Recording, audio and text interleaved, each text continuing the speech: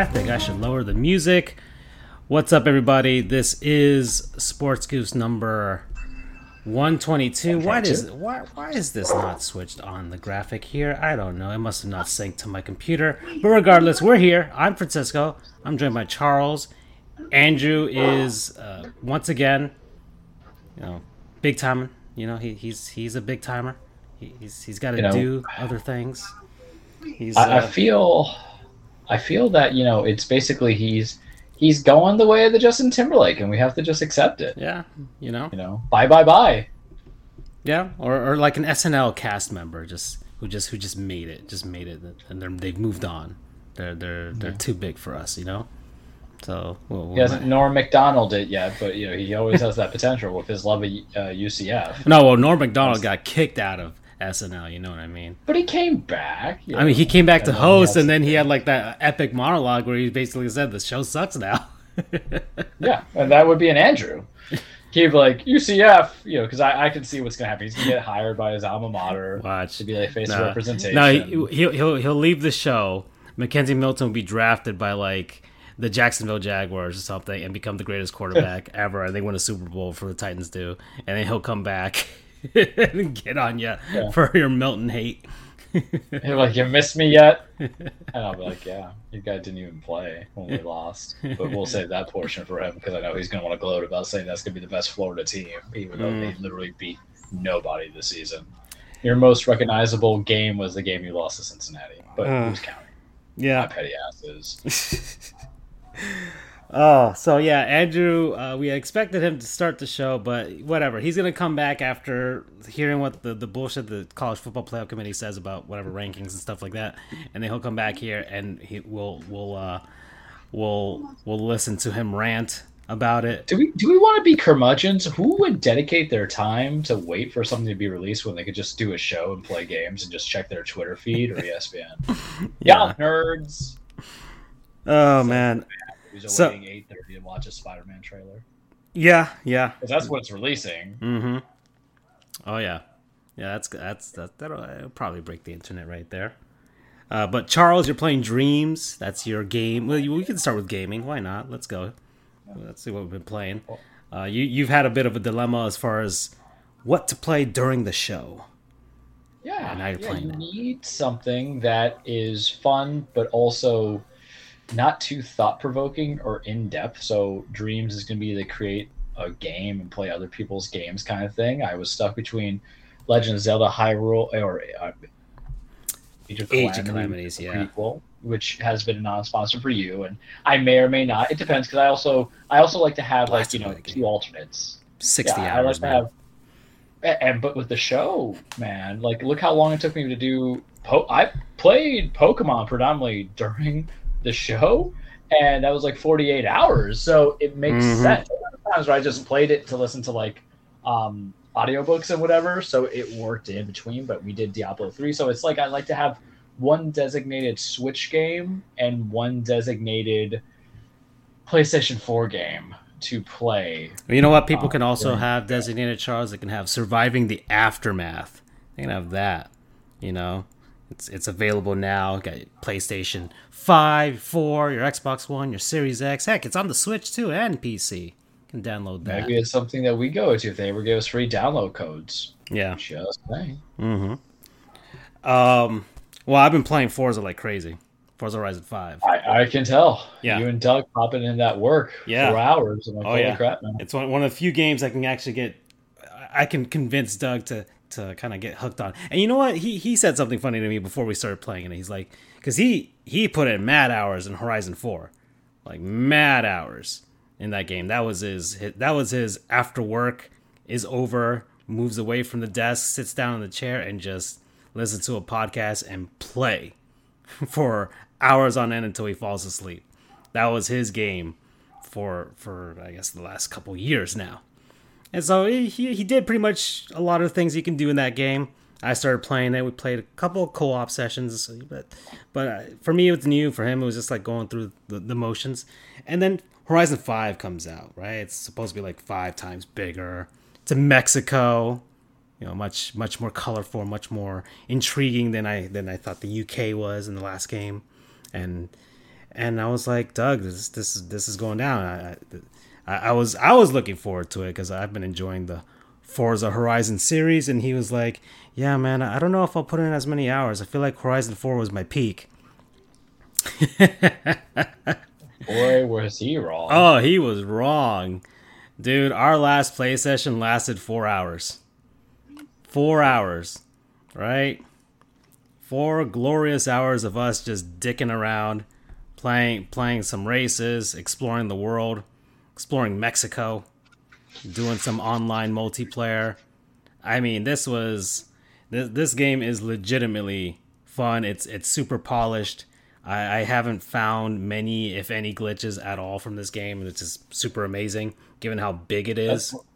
That's kind of like Microsoft's bread and butter in the last 2 generations. Yeah. Forget Halo. Yeah. It really has been Forza. I think I played Forza Motorsports 3 when I had it on the 360, and I thought it was a lot of fun. Yeah. But racing games I'm weird with because it's like I like them, but everything has a lifespan. The same way with I would feel, my God, there's a whole dearth of games I can play. But the same way I feel when it comes to fighting games is the same way I feel about racing games. You know what I mean? Yeah, no, I completely get you, because I get this urge to play racing games, and it's like this kick, and it's just like this blaze of glory of me just playing racing games and blasting right through them. And then once I get it out of my system, I probably won't want to go back for like maybe months on end, 6 more months later, or maybe even a year later. Because I had that earlier this year when I was playing Need for Speed Most Wanted, and I thoroughly enjoyed that game. Those can come and go real quickly. Yeah. So and that one was more, I was motivated to beat the game, beat the storyline, beat whatever, and that was fun. But Forza's, I think, is one of those games that you binge like crazy, but then once you've had your fill, and I've had, let's see, I've played this game already like 20 hours now, 20 hours of gameplay since it came out. So what's the difference between Horizon and the other one? Which one? Need for Speed? Or no. I know that. Or the regular Forza Motorsport, the regular series, right? Well, the regular series is kind of like, I don't know. You play Gran Turismo, I'm assuming. Yes, it's more overrated. More. Say that right. Well, and a lot of people feel that way. Feel that Forza is actually superior to it, but it's more about like the simulation aspect of racing. So hey, gotcha. You customize it. It's more realistic in that sense, and I can't get with that. That's too much for me. I'm not a car guy, to be honest. You know, I just give me something fast, give me something flashy, or give me something stupid and fun. Heck, the Warthog from Halo is in this game, and I was racing with that because it's stupid and fun, right? That's the kind of stuff that I like. So like, Horizon's more about exploration, open world. You know, that's why I like Need for Speed Most Wanted, because it's open world exploration. That kind of way is just going to appeal to anybody who like to just screw around in Grand Theft Auto. Yeah, you dick around, you do tricks, you set high scores. They got ramps, they got all kinds of stuff, man.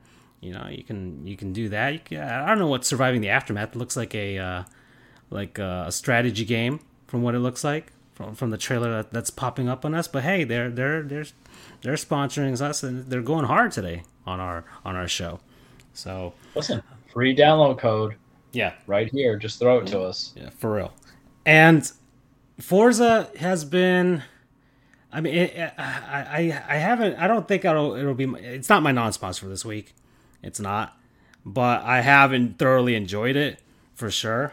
And my Xbox Game Pass subscription is about to lapse. My free 3-month trial is about to be over, Charles.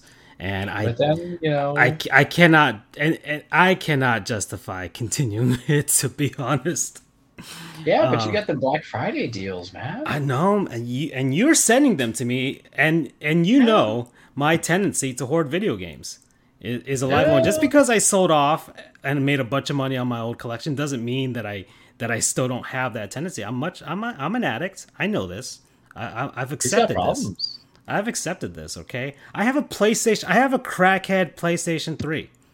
Okay, under any other normal circumstances, I shouldn't have bought this, but I did. But I did. I wanted to play God of War. I wanted to play Metal Gear Solid 4 because Konami has not re-released that game on anything else, right? And they took down MGS 3 and 2 from like PC and a bunch of other. I think even on PlayStation and Xbox as well. So you need to find a physical copy. So I'm getting these now before they all go away. Heck, Rockstar took down the old collection of Grand Theft Auto 3, Vice City, and San Andreas from PC and PlayStation, whatever, just so decision. So they could re-release the trilogy, which good business decision, but holy crap, are people pissed off at them for their hack job of the newest re-releases of these games. So I'm not buying it. It doesn't. I'd probably just rather get it on like 360 or PS3, just like, whatever. It'll be cheaper that way. Too. I don't see the incentive to go back to a Grand Theft Auto game when you've actually played 4 and 5. Yeah.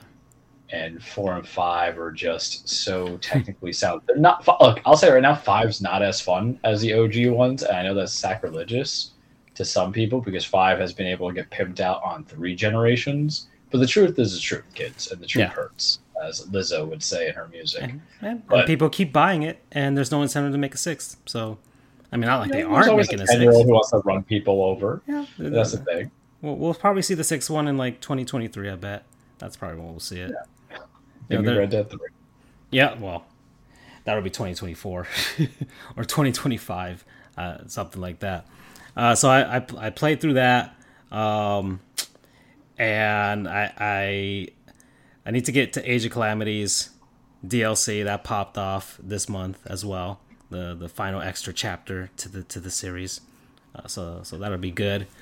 And I'm trying to think of like I always get my sister like a Switch game for Christmas. I don't know what to get her this year. I'm not sure. Mario Golf.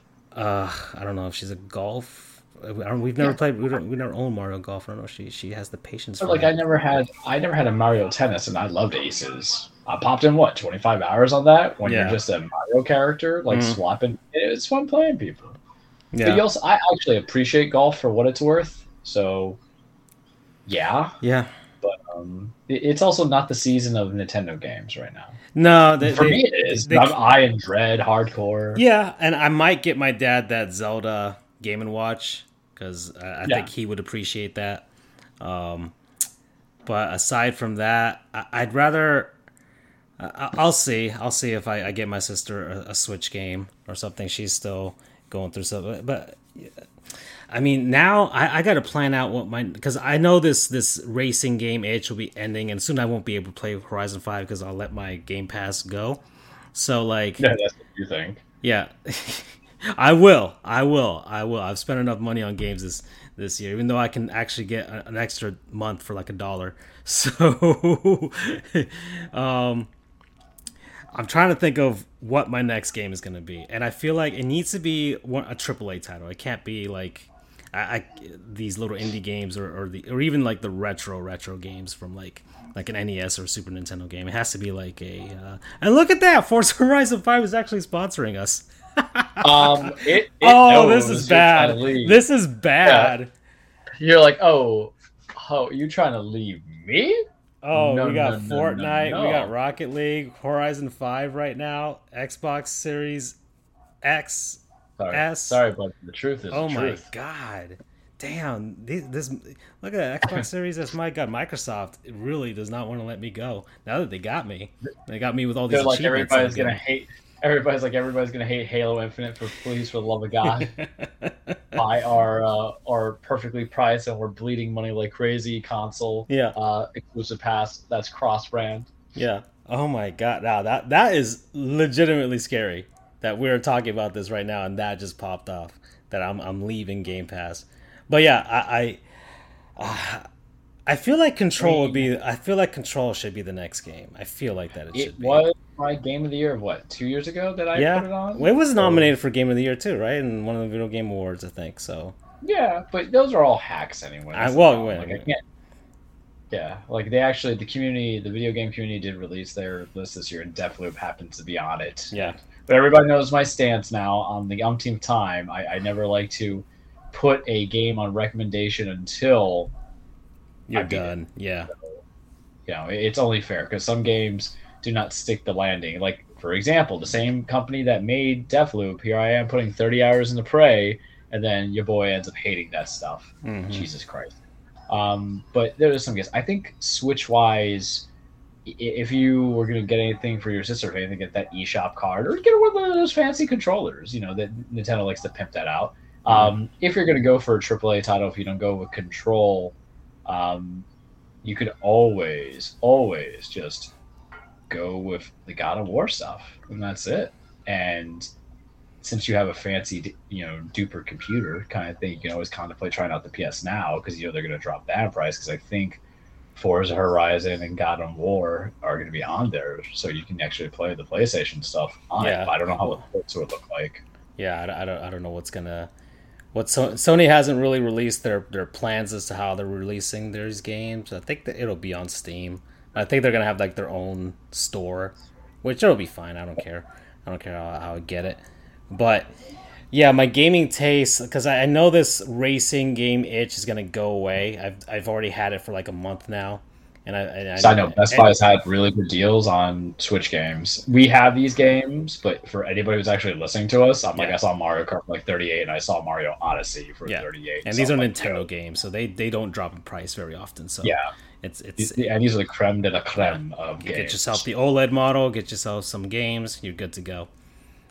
But all right, so that was one conversation we've had. Me and Charles are always dishing on the gaming stuff, right?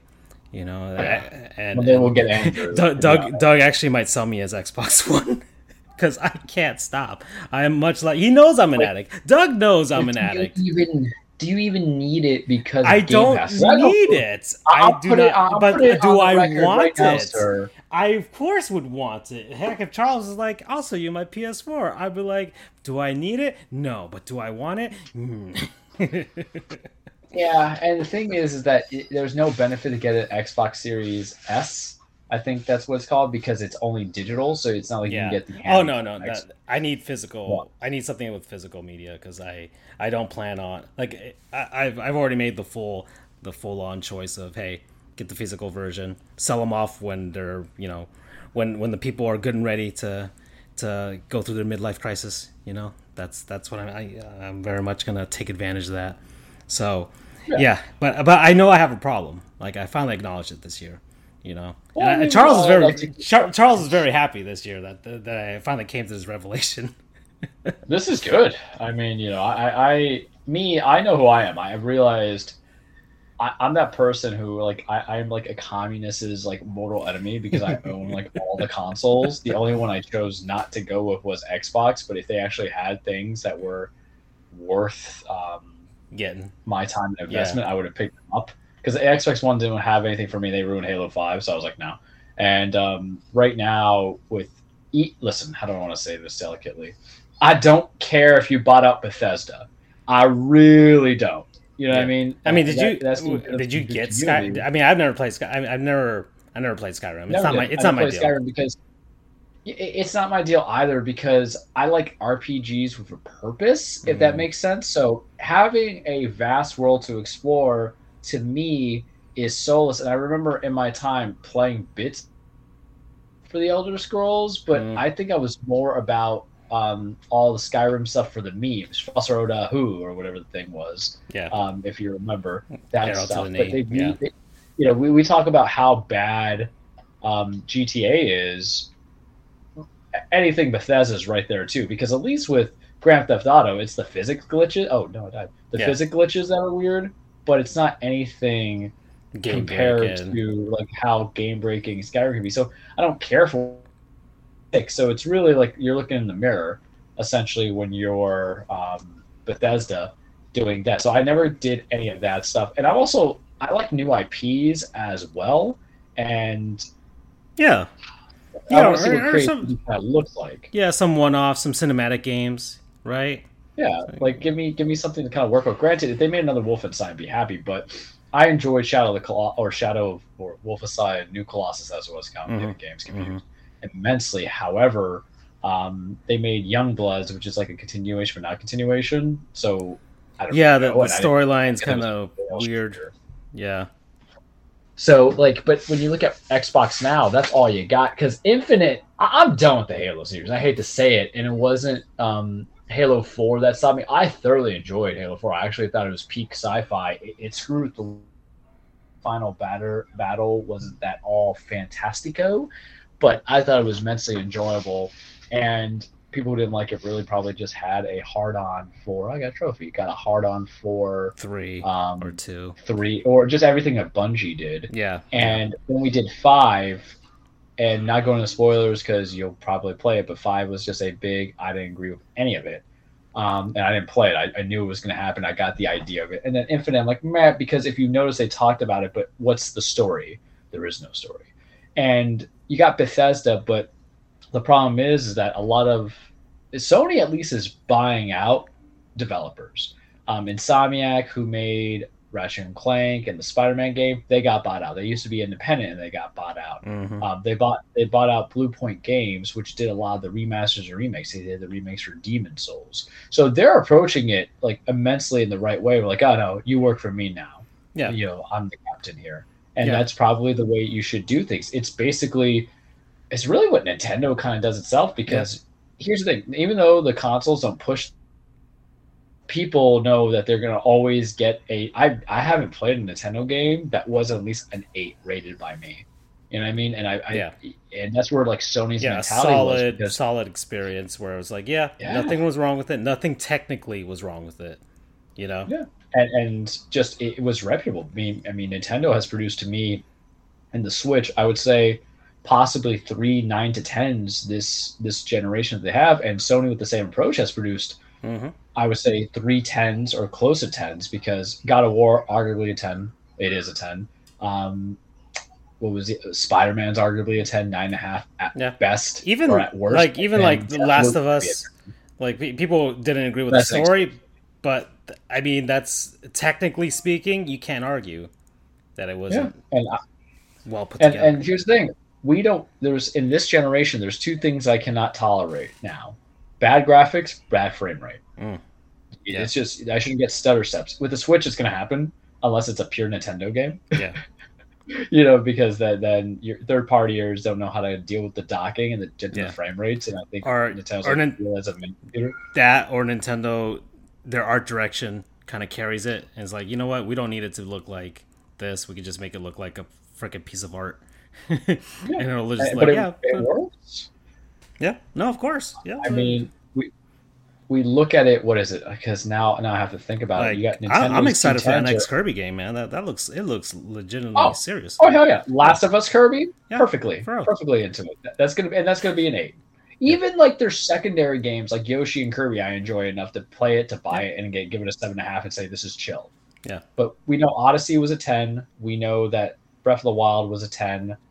I don't play Firehouse. Yeah. That's another thing. It's not my jive. I would try for like $20. I'm not gonna lie. $20, I'm like, yeah. Even the game that everybody was just kind of like slapped across the side of the head, surprised by, with Metroid, and it's like, Nintendo was working on a 2D Metroid this whole time. Oh, guess what? It's probably one of the best 2D games ever made. like I feel like it may be the peak of the Metroid 2D games. It runs that smoothly. I feel it is. So some people may not agree with me. Some people are always hanging on to Super Metroid. I liked Super Metroid, and this may be unpopular for Metroid fans. I like Super Metroid, but it's not my favorite 2D Metroid game. It's not. Dread's selling though. That's the thing. Dread's selling a lot, so the franchise has some longevity. Well, hopefully that'll spur them on for Metroid Prime 4, or maybe or maybe just like, hey, throw us a little F-Zero, a little Star Fox, please. I'm never going to get my Star Fox. You have known me for that Wii U one's never coming. It's never coming back. How I love Star Fox. Yeah, but the Wii U one's never getting ported. We're going to get another reboot. A new Star Fox, whatever you want to call it, Star Fox Switch. It'll be a reboot again. They'll freaking reboot Dinosaur Planet. Yeah. Oh. Dinosaur Adventure. I tried playing that. I found it I couldn't get into it. I really couldn't. I had no problem with you changing my ace pilot of Fox McCloud into like Raiders of the Lost Ark. I had a problem with the fact that he didn't really do anything that was cool. Yeah. I need those. We went from Maverick to Indiana Jones, but it wasn't cool enough. Now, if you gave me I hate to say an Uncharted version of Star Fox Exploring the Planets, I can get behind that.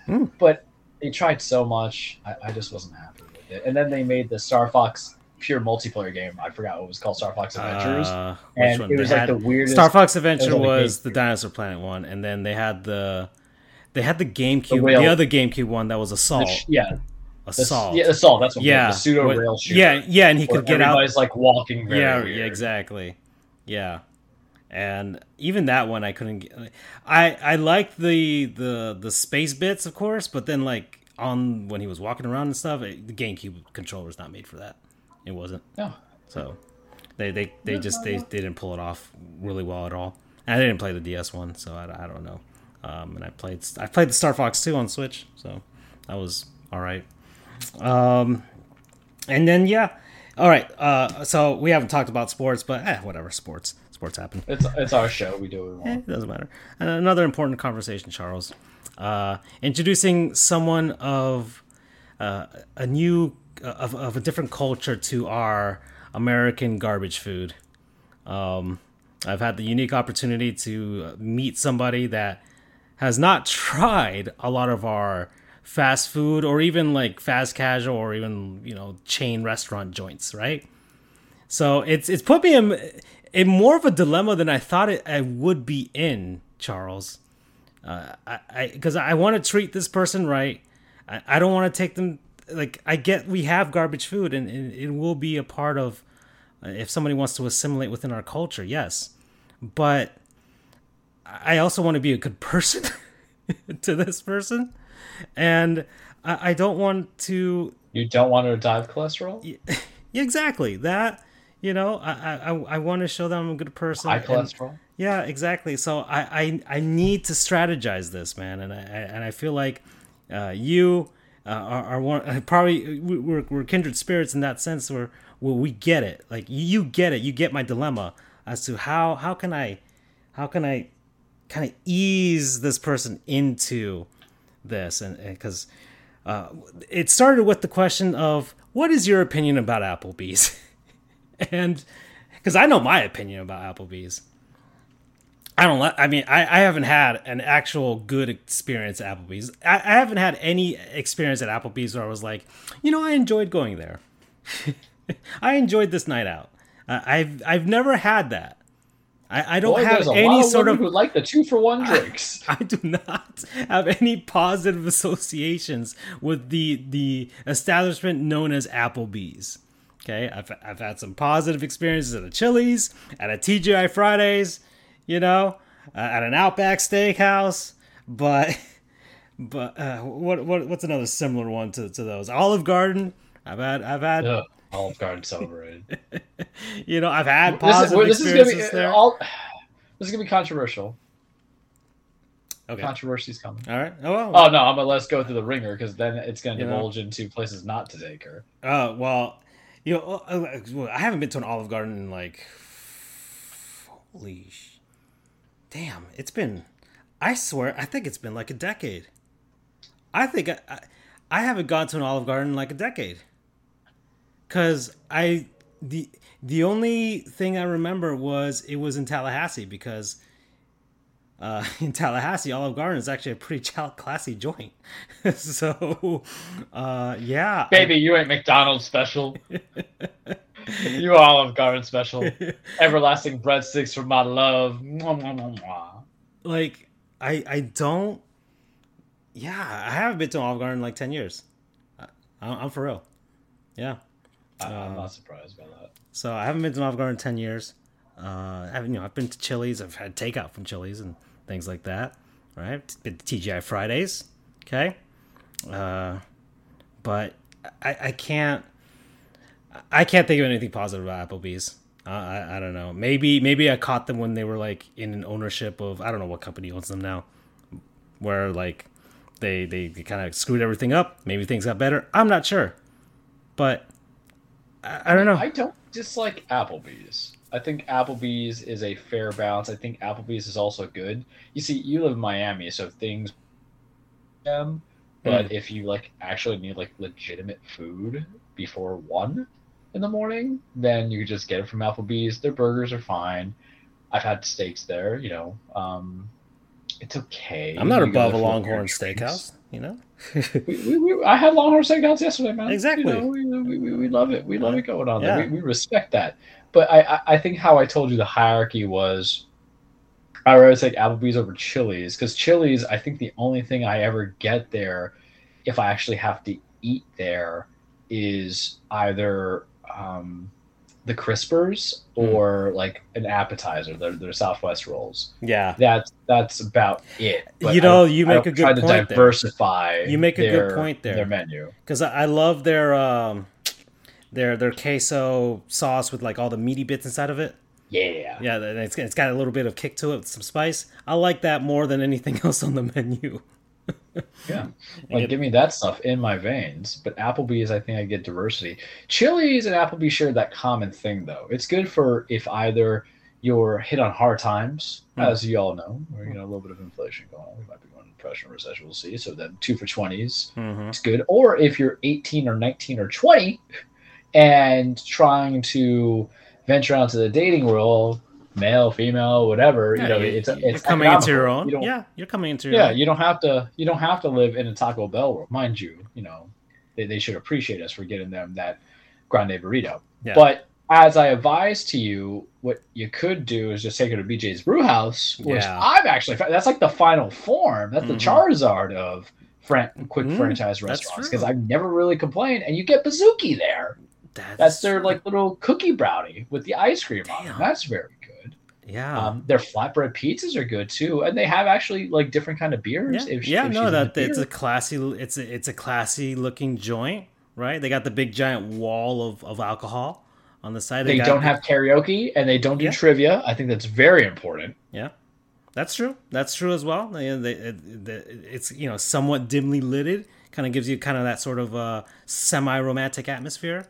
But also kind of on the party vibe. I don't think anybody is you're going to be escorted from BJ's Brewhouse wearing like a MAGA hat but going shirtless because they sang Sweet Home Alabama a little bit too much.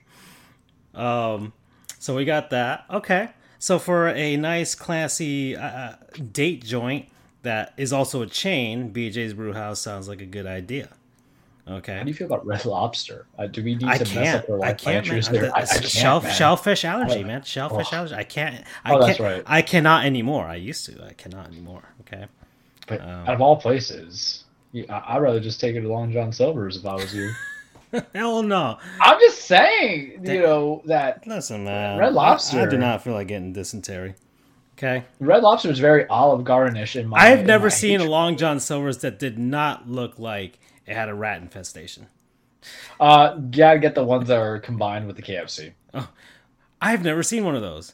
I have not seen one of those. Right by my house. Yeah. Because I have not seen one in West Palm Beach. Well, I don't do fast food seafood anyway, so I wouldn't try it. That's why everybody's exactly. Let me get the fish sandwich. I'm like, what the fuck is wrong? No, I've had fish sandwiches. Okay, the filet of fish, the Burger King one's a little sketchy, and I think Wendy's has one, but I think it's like it's depending on what restaurant. It's like a participating stores type of thing, right? But what kind of fish are we talking about here? Because it sure as shit ain't cod. Oh, that's what they say it is. It may not be it. I think I watched a video about this where it's not exactly the fish that they've labeled. It's some other type of species that they find a way to put in the nice food coloring, make it nice look nice and presentable. It's got to be the human made one or whatever it is, because it sure.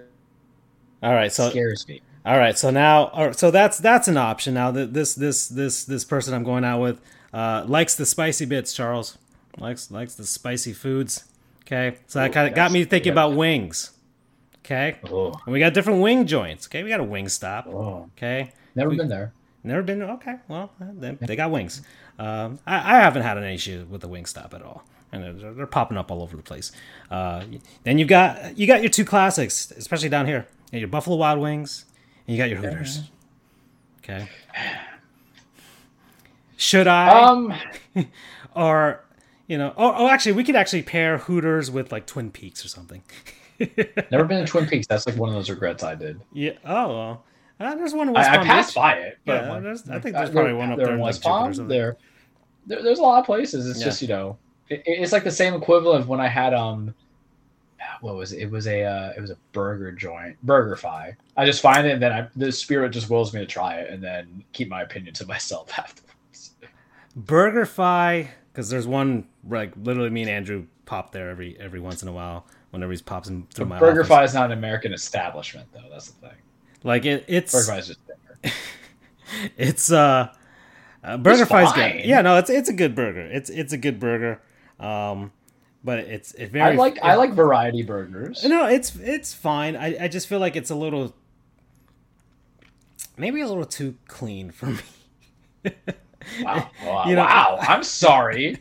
This man just gives me a speech about I don't want dysentery, and then all of a sudden it's like, yeah, but it's too clean. I mean, there's a little something to a fast food burger that having the fast casual type. There's you got the burgers from like an establishment like I don't know, like a Denny's or an IHOP. I don't know if you had a Denny's burger or an IHOP burger. Yes, I have. Yeah. We don't insult either of those places. Exactly. Because their hangover burgers are good enough. All right, kids? Yeah, they're the perfect when you're like dead tired or as Charles mentioned. It's 3 in the freaking morning. Yep. And they're the only things open. Okay? So those establishments I will not poo-poo on at all. I will poop on afterwards. Please. Because my stomach can only handle so much. But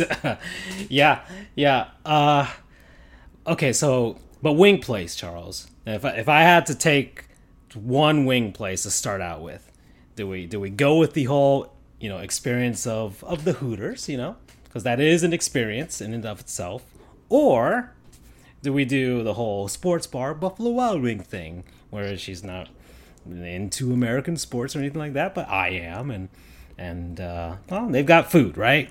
They got wings, all right, and I'm just focusing specifically on the wings, all right? Nothing more, nothing less of the other parts of the menu. Oh, okay. Let me ask you this: does wings involve a form of chicken tenders? Because this is where I'm gonna throw you the. Are we doing the boneless stuff now? Are we doing the boneless? Well, to a degree, you're gonna see.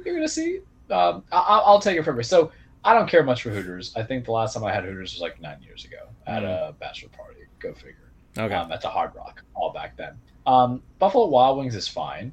I think that's better to go with that logic than Hurricanes, because you when you talk to people who've never had good wings, they tell you the best place is Hurricane Wings, and you're like, I'll slap you. It's okay. Damn, I forgot about Hurricanes. There's one down in freaking Midtown. Yeah, there is one. Yeah, there. Well. I'm here to convince you that Hurricanes is not worth putting it all on for. My problem really comes down to you're overpaying stuff for sauces.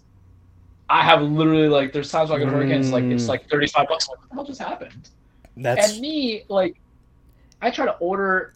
I'm weird with my wings. This is how I order my wings. I'm like, let me get enough for now and then for later. Yeah.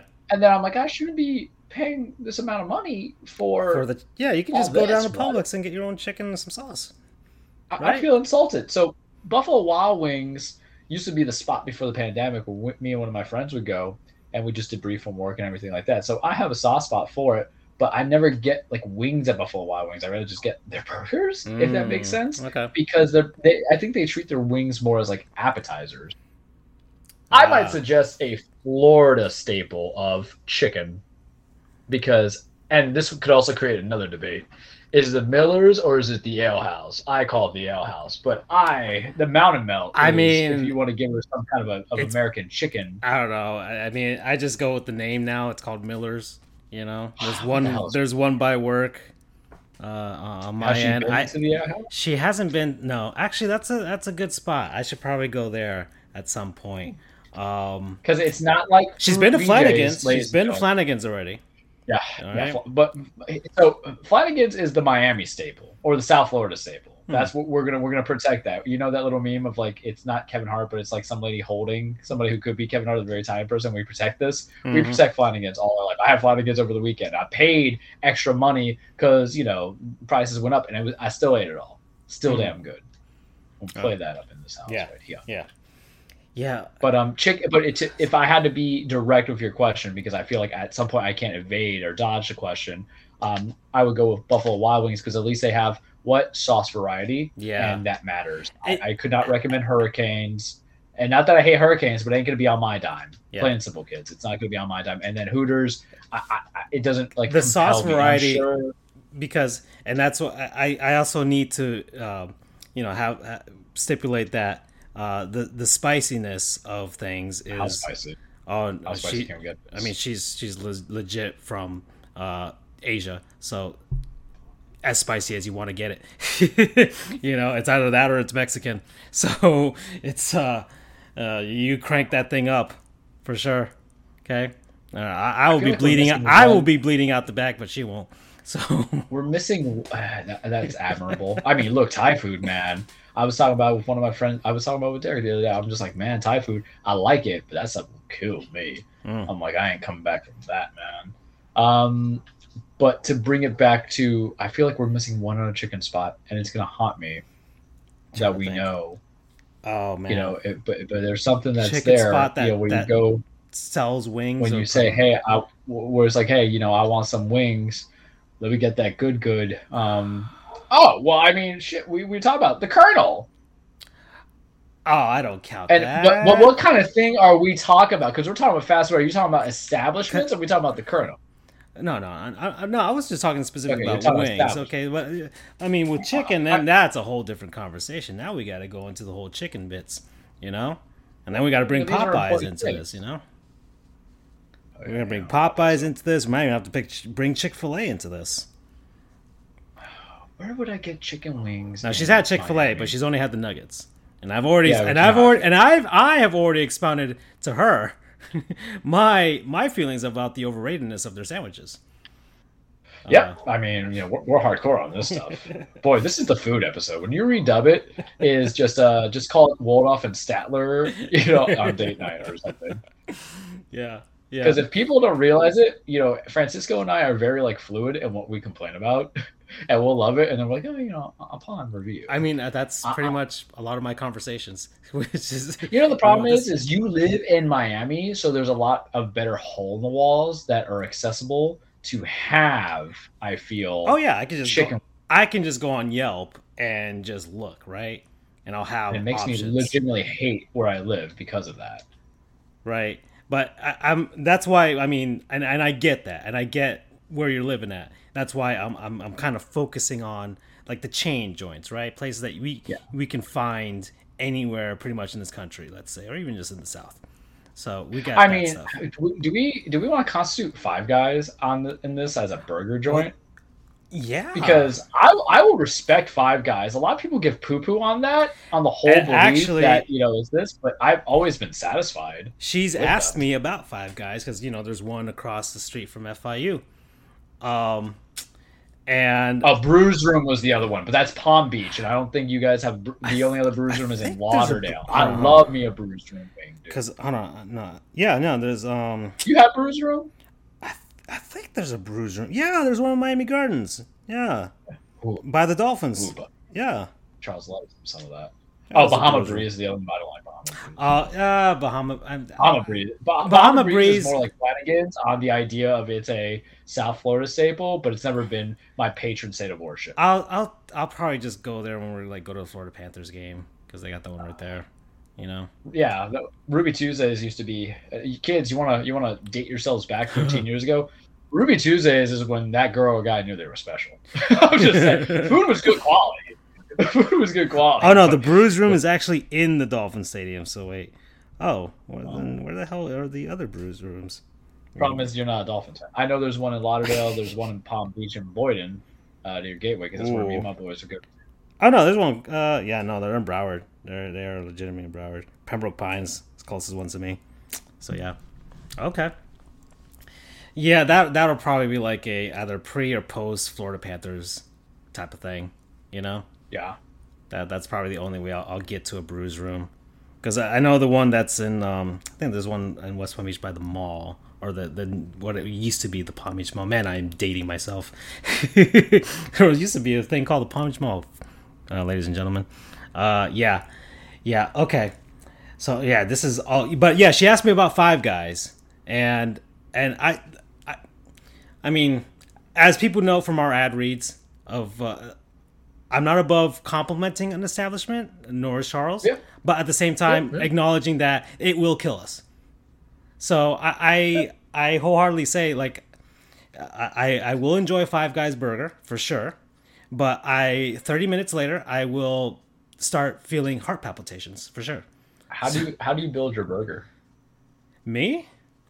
Yeah. I gotta get at least double patties on there. That's for sure. Yeah. Because anything under that is wrong. If I'm gonna grease it up, I am greasing it up for that day. And I have to prepare for that now, man. Like my body cannot just straight up take it anymore like it used to back when I was in my early 20s. So I literally have to physically and mentally prepare myself for Five Guys. Especially the fries. It's the fries that get me more than anything. They just throw them in there, and the fries are half grease at that point. You know, so good. I'm not objected to that. I'm not objected to that at all. But I mean, you see how much that bag turns from brown to brownish black dark, right? Like we all see this. We all know, like those brown paper napkins are no longer viable for you to use once you open it up. Yeah, of course I get my lettuce and my tomatoes and all that stuff on there, you know. But I'm not too flashy with this with I mean lettuce, tomatoes, pickles. I mean I'm no onions for me. That's pretty much it. But yeah, I need the double patties and you're missing the most important thing. What am I thinking? Bacon, baby. The bacon, baby. I can't justify bacon, man. I'm already having the heart attack. I cannot justify. Controversial opinion. Five Guys has the best bacon for a burger on a semi-fast food establishment. Personally speaking, it's crispy bacon that feels like bacon bits. I'll fight it. I may just have. For you, Charles, I'll try it once. Yeah. Like I'll take her up. I'll be like, hey, you've asked about Five Guys. Okay, clear out your intestines. And wear some light clothes. You're gonna start sweating afterwards. You get those meat sweats, man. I'm telling you. I am telling you. Okay. I mean, I think she has the constitution that's better than you because probably she doesn't. Yeah, she's gonna laugh in your face. Yeah, I guess so, man. I guess so. Yeah. Five Guys. What other places are there that are chain that I can? I mean, there's some local stuff here, obviously, but we don't do the Chipotle, obviously. But if you're talking about the Americana, not to get too the Americana, far off, yeah. Is there a Red Robin? Americana. I don't even know if there's a Red Robin right here in Miami. I don't mind. Yeah, bro. There's one in Is there one in the mall? I think there's in the mall. Fun story, and Doug will never remember this, but I was on a date in my 2L year with somebody, and I saw Mr. Solar on at the Red Robin, but the thing is, like, it's not like I knew everybody's name. Yeah. You just recognize them. So, but that's the thing. For anybody who knows, or Doug has a very recognizable look. Yeah. That's how I'm gonna preface this. If you saw one picture of Doug Solar, and he showed up, and it was just one time, and whatever, and if you saw him in a meme, you saw him in a political ad, you saw him everything, you're like, that's Doug Solar right there, no doubt. And I knew it was him, and it was in school, and I was like, all right. So that's my fun Red Robin story. Red Robin though did not fill me up, but that's when I was big boy back then. You know, I was like, I got to eat everything because I got to power lift like 355 pounds. I think I ate my date's remaining meal but the never ending onion ring though. We go for there, but IHOP and Denny's. IHOP is more because we've already been we've already been IHOP. We've already been IHOP already. Damn. Okay. Yeah, Because breakfast food is Americanized. Oh no, yeah, but big fans. So no, she's already got that on her toe. She's a fan already. Okay, so we got that already out of the way. Now the thing I have most trepidations for is Americanized Asian joints. But that's the thing, though. Man. That's hard. Okay, they're all just trash. Yeah, like. I mean, I don't know. I would break up with your ass if you took me to Payway. Actually, you almost ended our friendship when when it seemed like I was gonna go that way. Yeah, I mean, I'm just saying. Listen, but Payway. Here's the thing, too. You know why I'm also against Payway as well, because they opened one up at FIU. When I was studying for the bar. So I was already broke for money, but I couldn't eat the third PB&J studying for the bar exam. This is what it's really like, kids. Listen closely. If you're contemplating going to law school, when you're holed up in the law library for 14 hours and my food was literally for breakfast or PB&J for lunch, and mind you, it's 14 hours, so I had to eat 4 times a day. So I would have to go to Payway and get this lie of a noodle that's put into it, which is non-existent. So that's why I'm also against Payway. Payway. You got Panda Express. You got or is it Panda Express that they had? Well, FIU's got Panda Express, which Panda Express. Which is Payway's just as bad though. Look, they opened that thing up and noodles should not be crunchy. No. That's all I'm saying. And I knew super crunchy. It was garbage food, and I understood that. I understood that completely. And I tried to make it as healthy as possible, just the one portion with the steamed vegetables and stuff like that.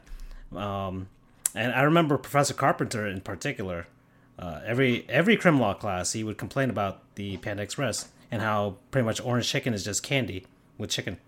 And he's not wrong. That doesn't mean I don't like it. But we'll take it. Yeah. But no, I for sure, if I had another year at FIU, I probably would have gotten diabetes from that orange chicken. So, but Payway in and of itself too. I haven't had a Panda Express in forever. I think I had one during the pandemic. I had pandemic Panda Express, and Pandemic Express. Yeah, and I do not remember anything about that meal.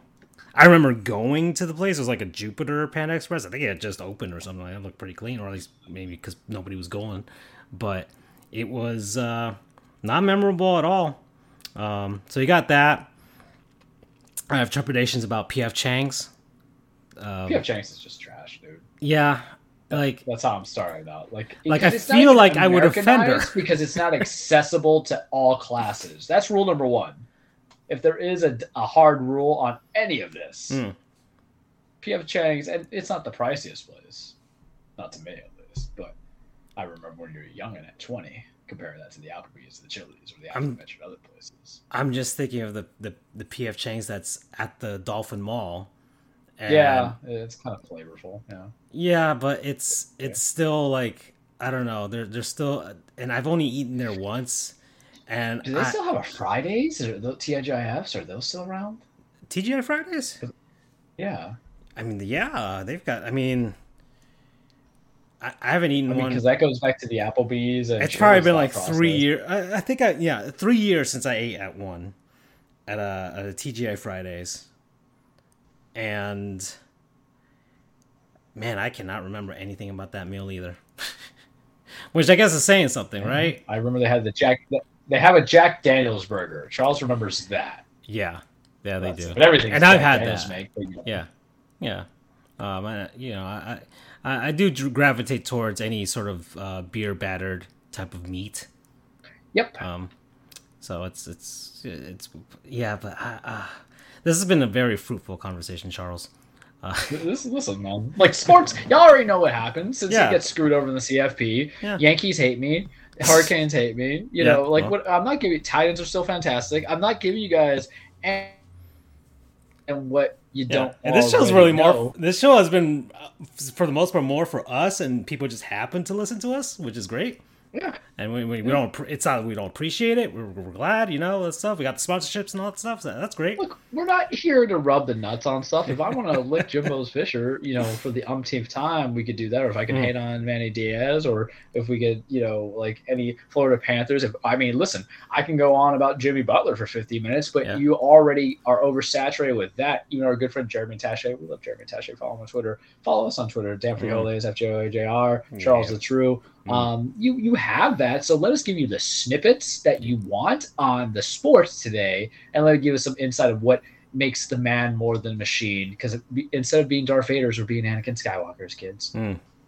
Oh yeah. Oh, he's reprising his role, right? Yep, he is. Hey, yeah.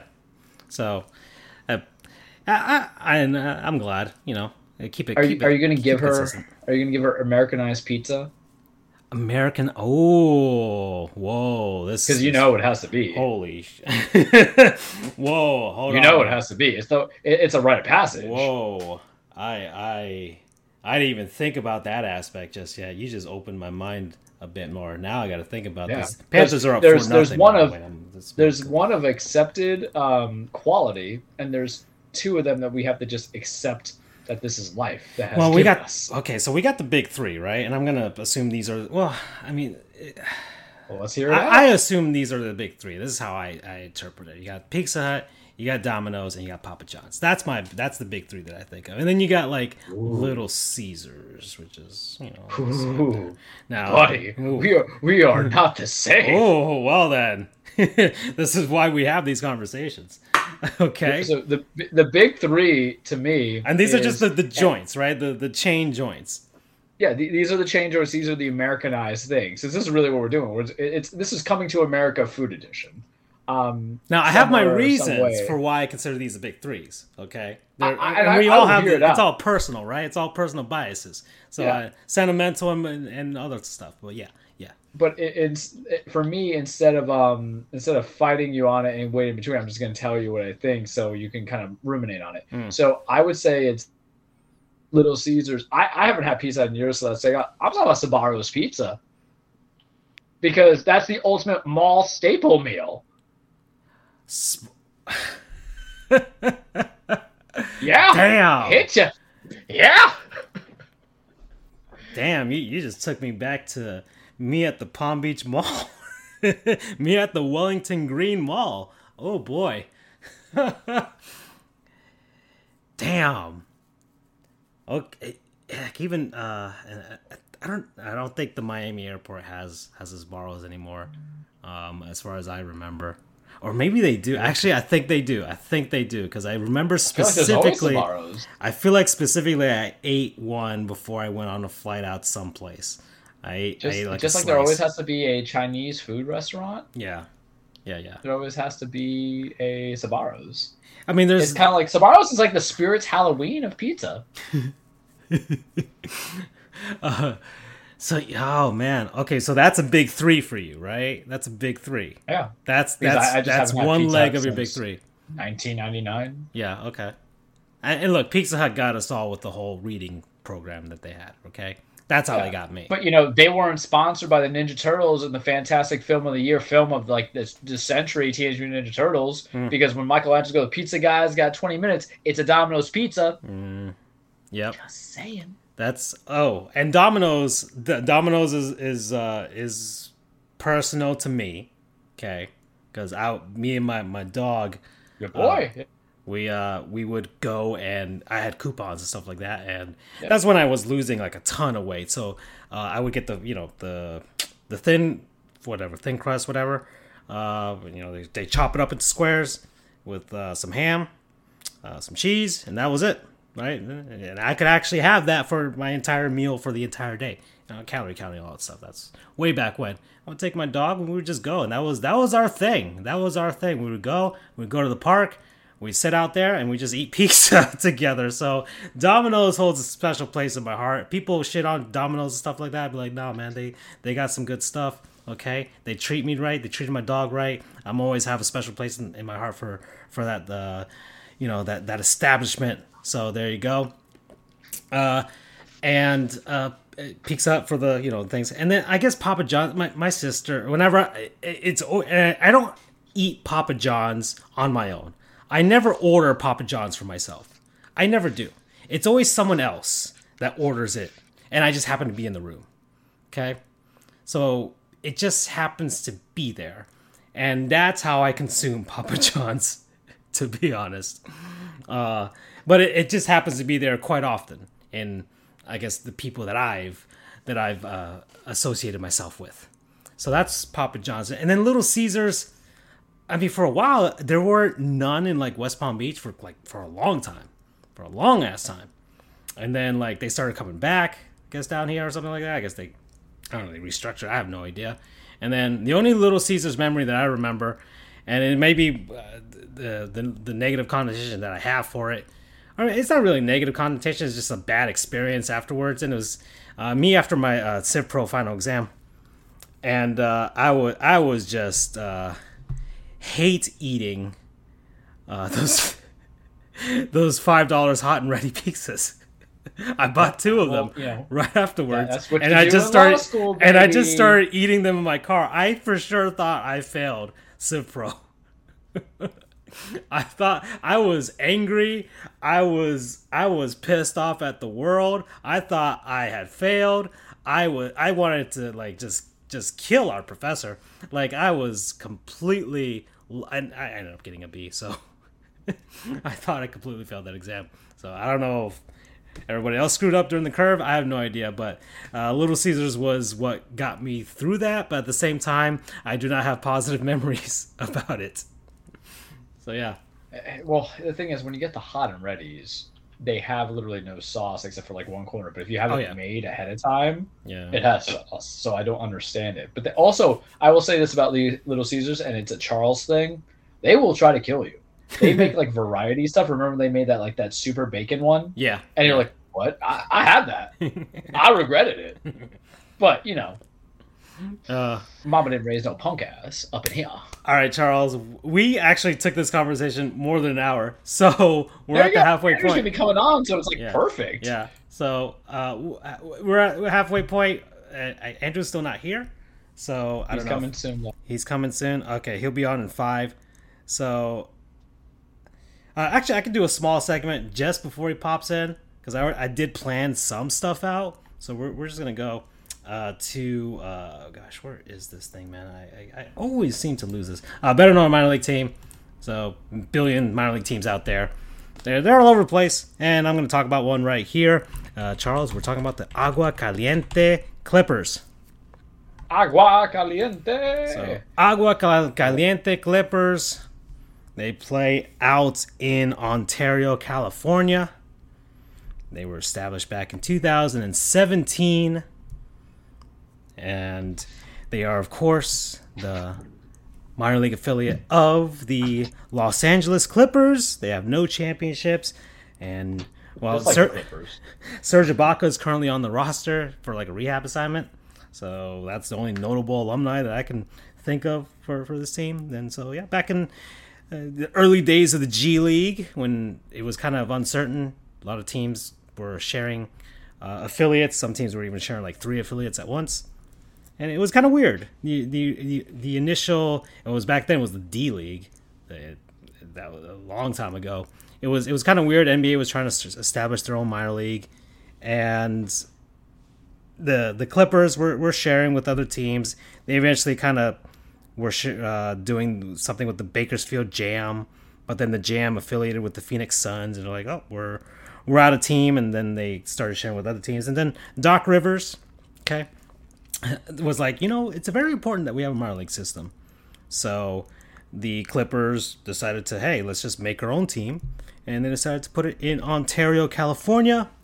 They're named Agua Caliente to honor the Agua Caliente band of Cahuilla Indians out there, who are the, I guess, presenting sponsor of the team. They have lots of money now, thanks to casinos and things like that. So there you go.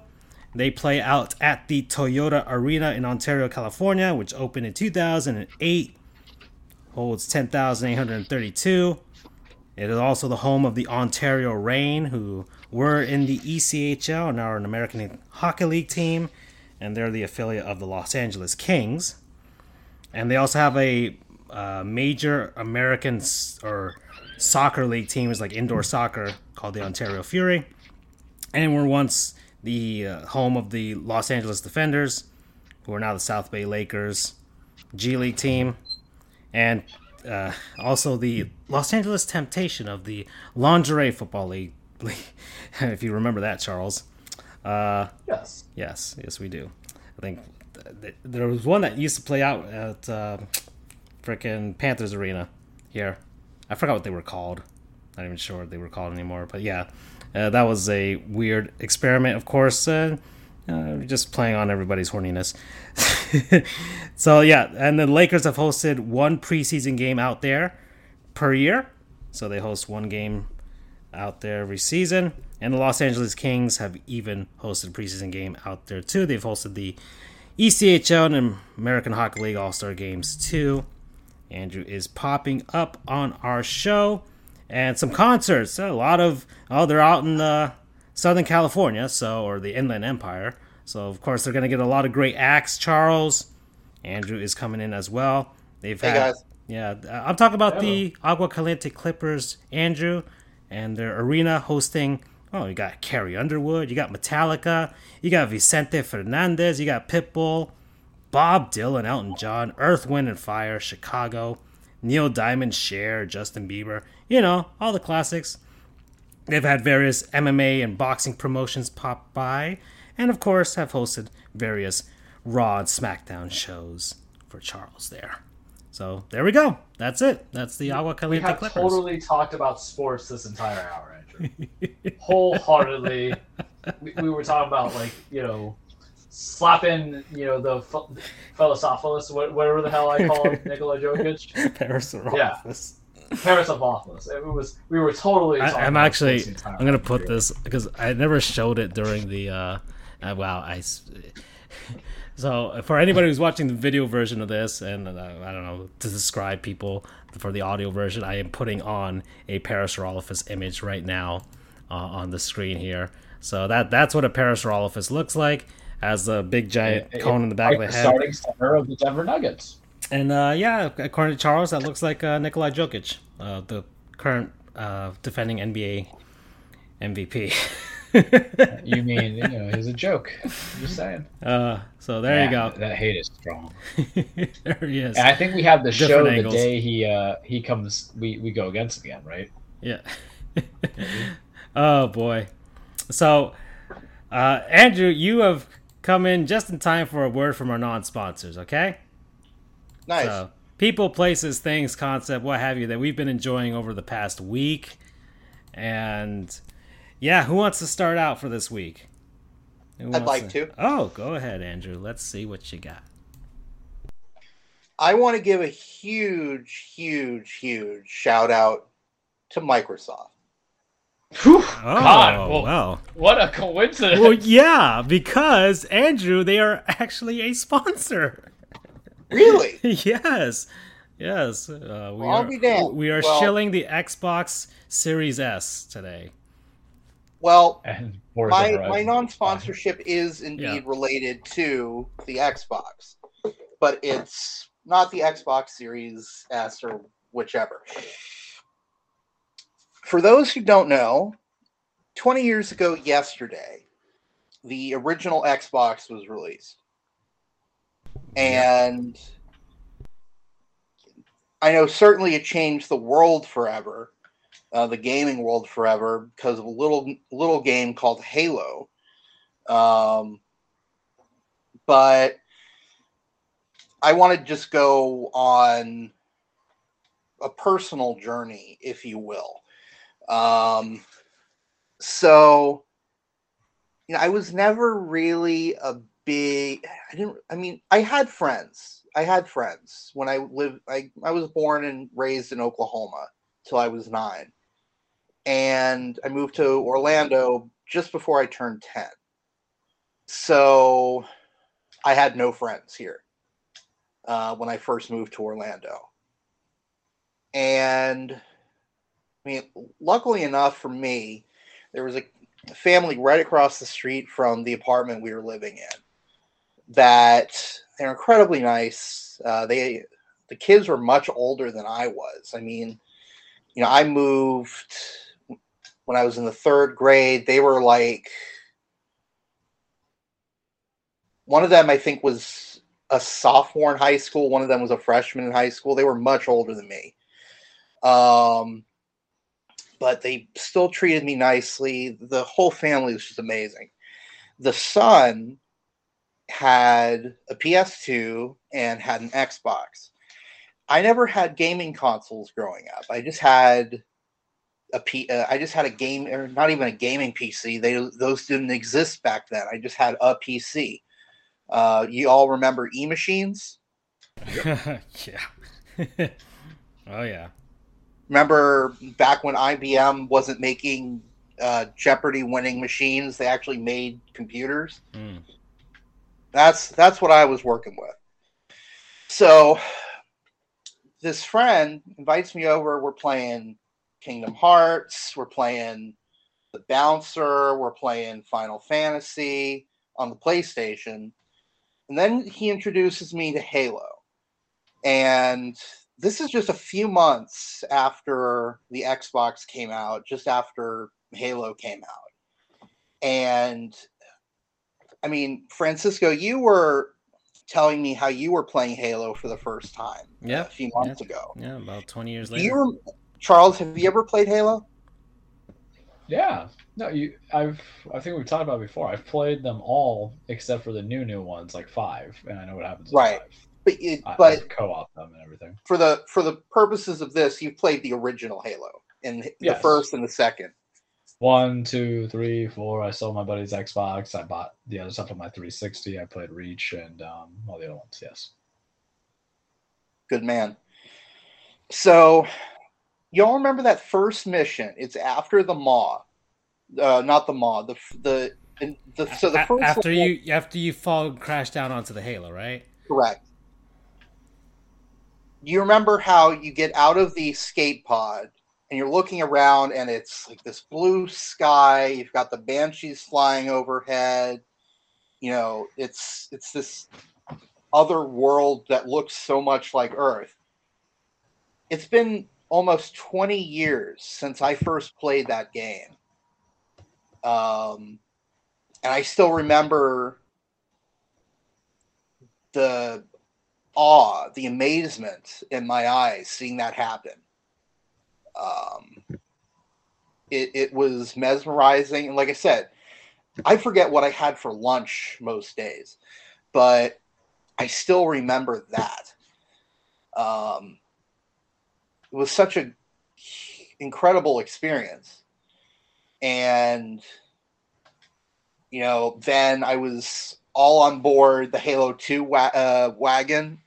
I remember when that trailer came out from E3 where they showed the dual wielding. I actually put a picture of Master Chief as the best desktop background. And bear in mind, in 2004, when this is coming out, I was 12. So just a touch under the rated M for mature 18 plus. But I had so much fun playing Halo 2. My friends would come over and play. They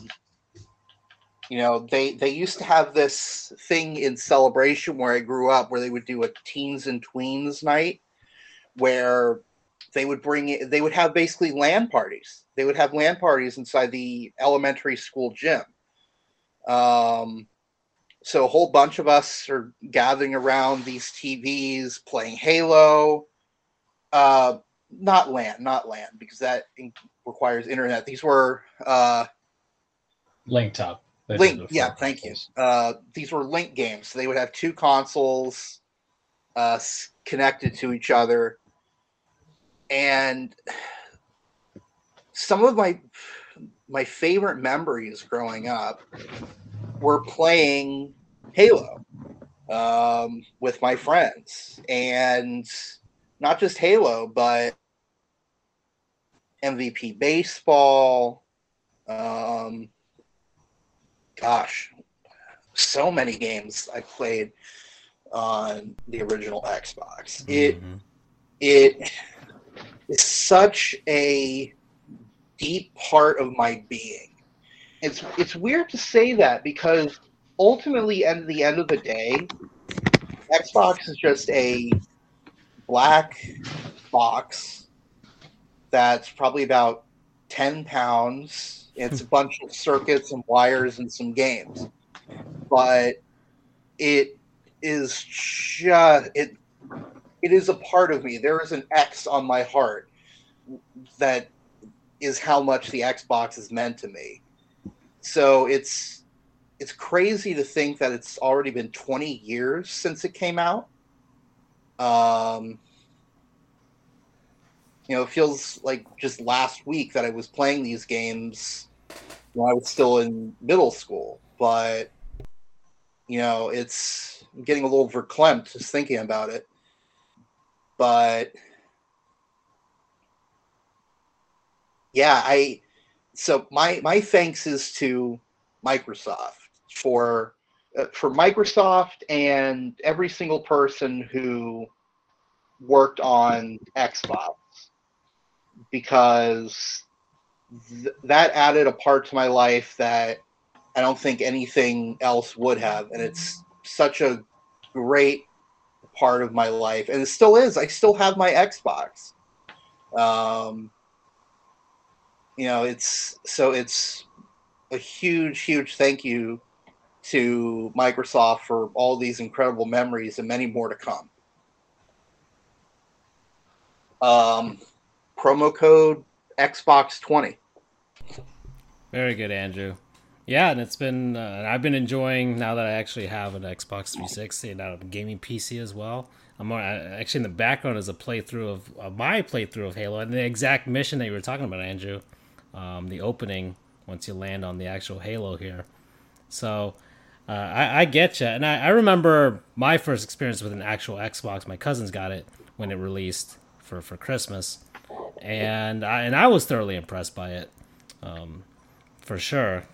Coming from a Dreamcast and things like that, you could tell it was already like a jump compared to what I even saw on the Dreamcast. So it was a very cool experience for sure.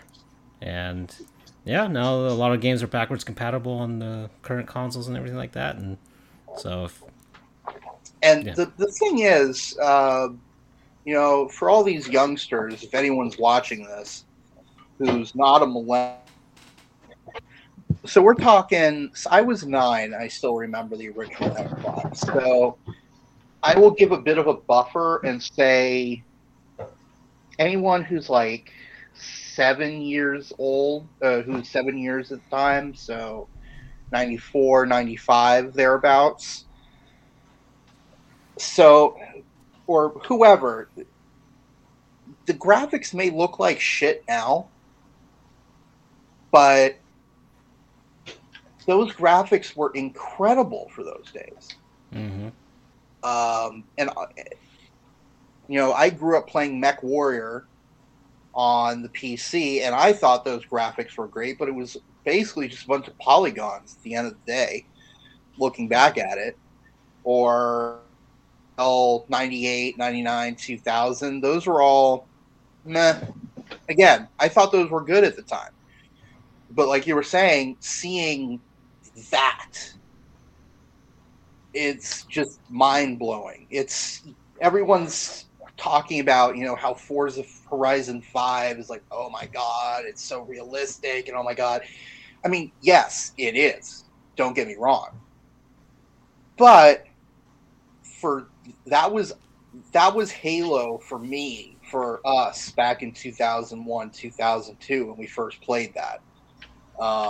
So imagine, for anyone who's listening to this that didn't grow up with this, you have to kind of put yourself in that mindset. It's tough to do, I know, but try to imagine the graphical detail of Forza Horizon 5 or whatever, but seeing that. Yeah, especially if you came from like a a PlayStation 1 or an N64.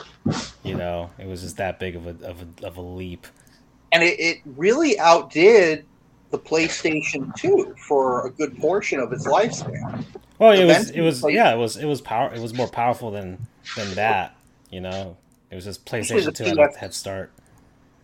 I mean, eventually the PS2 kind of caught up, but well, the PS2 released. The PS2 came out first. Yeah, it came out like a year before that, and had PS2 was like the best-selling console of all time. Yeah, and it had like the brand recognition by that point.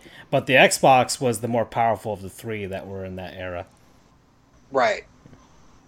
And you could tell, for sure. Like I'm just looking at it now. I have the. Well, they had more polished games because aside from that, they had Ninja Gaiden.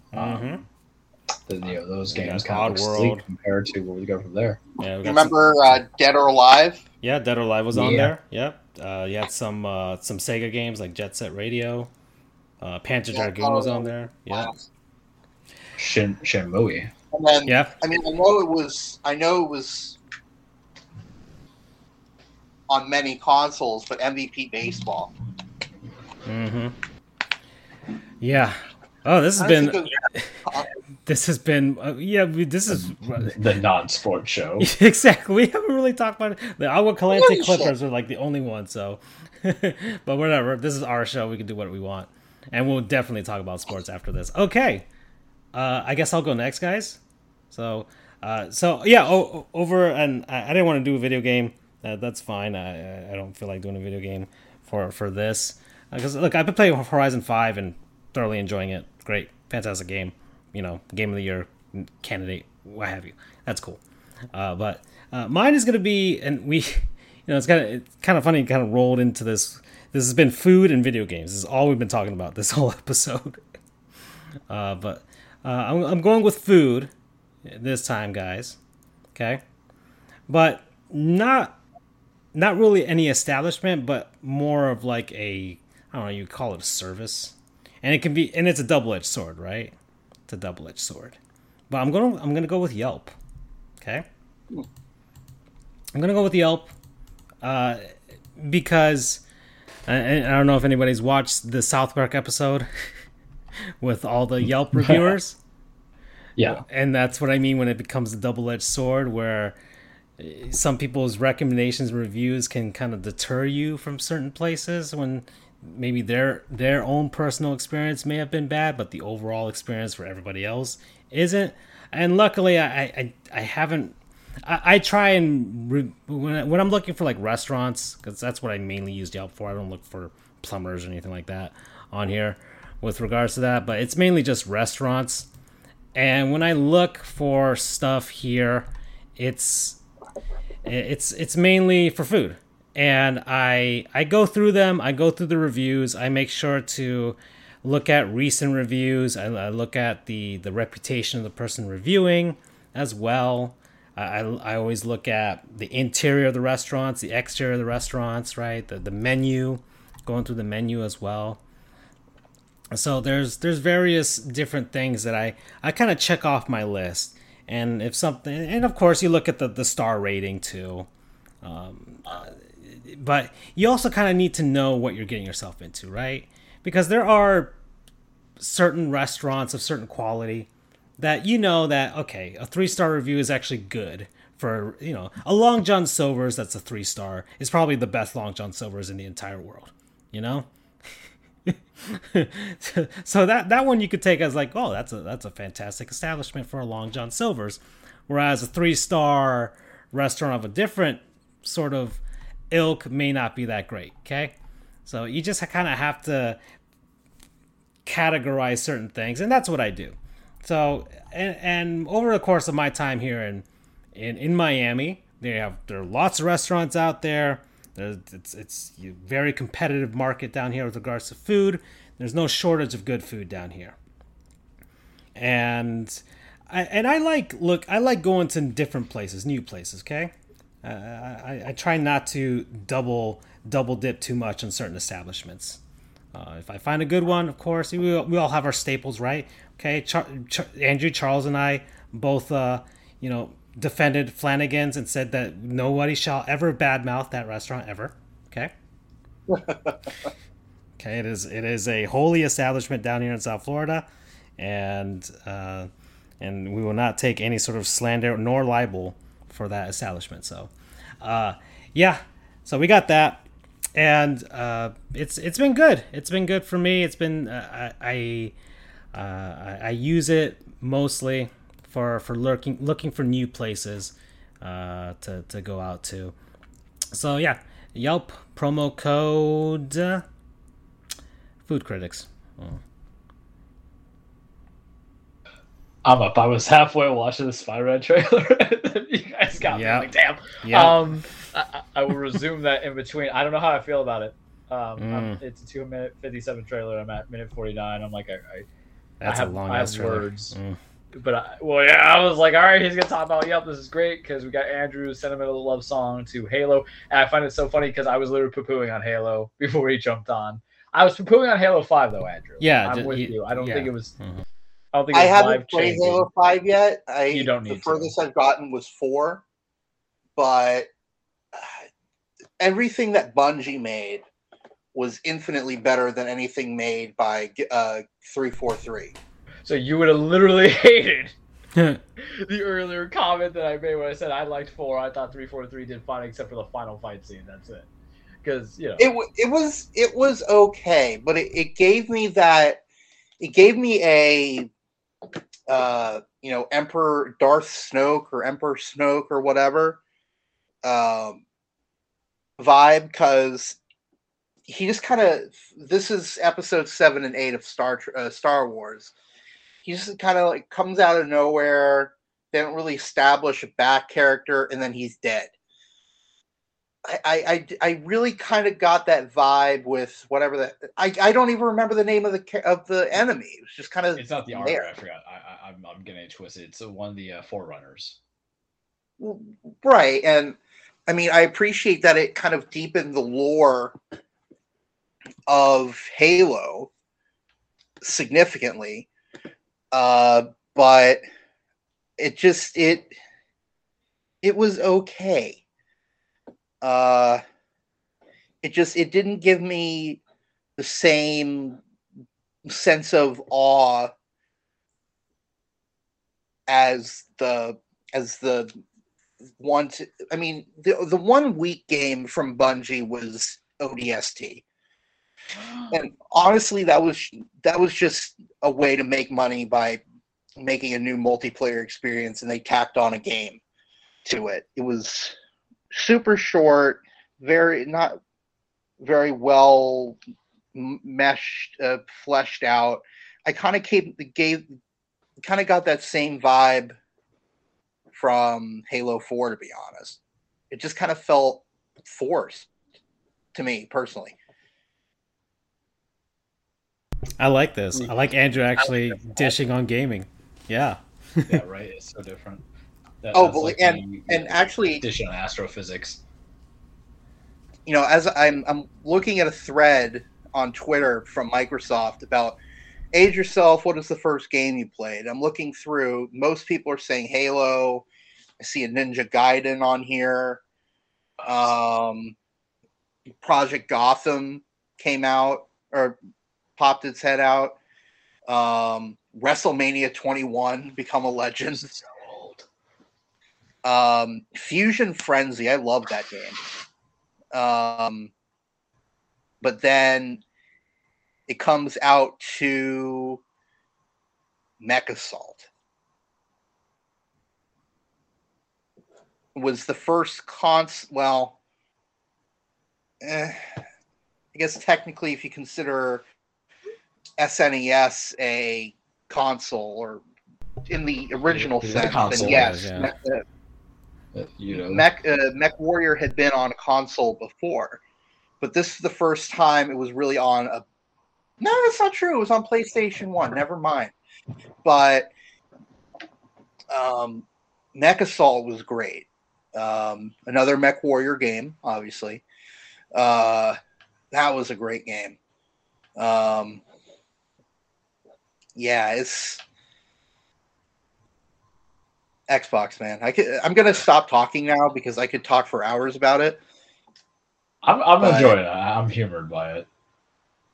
Yeah, me and Charles talked about fast food joints for an hour. So Technically, we were trying to, decide. We're trying to help me with my dilemma with regards to that.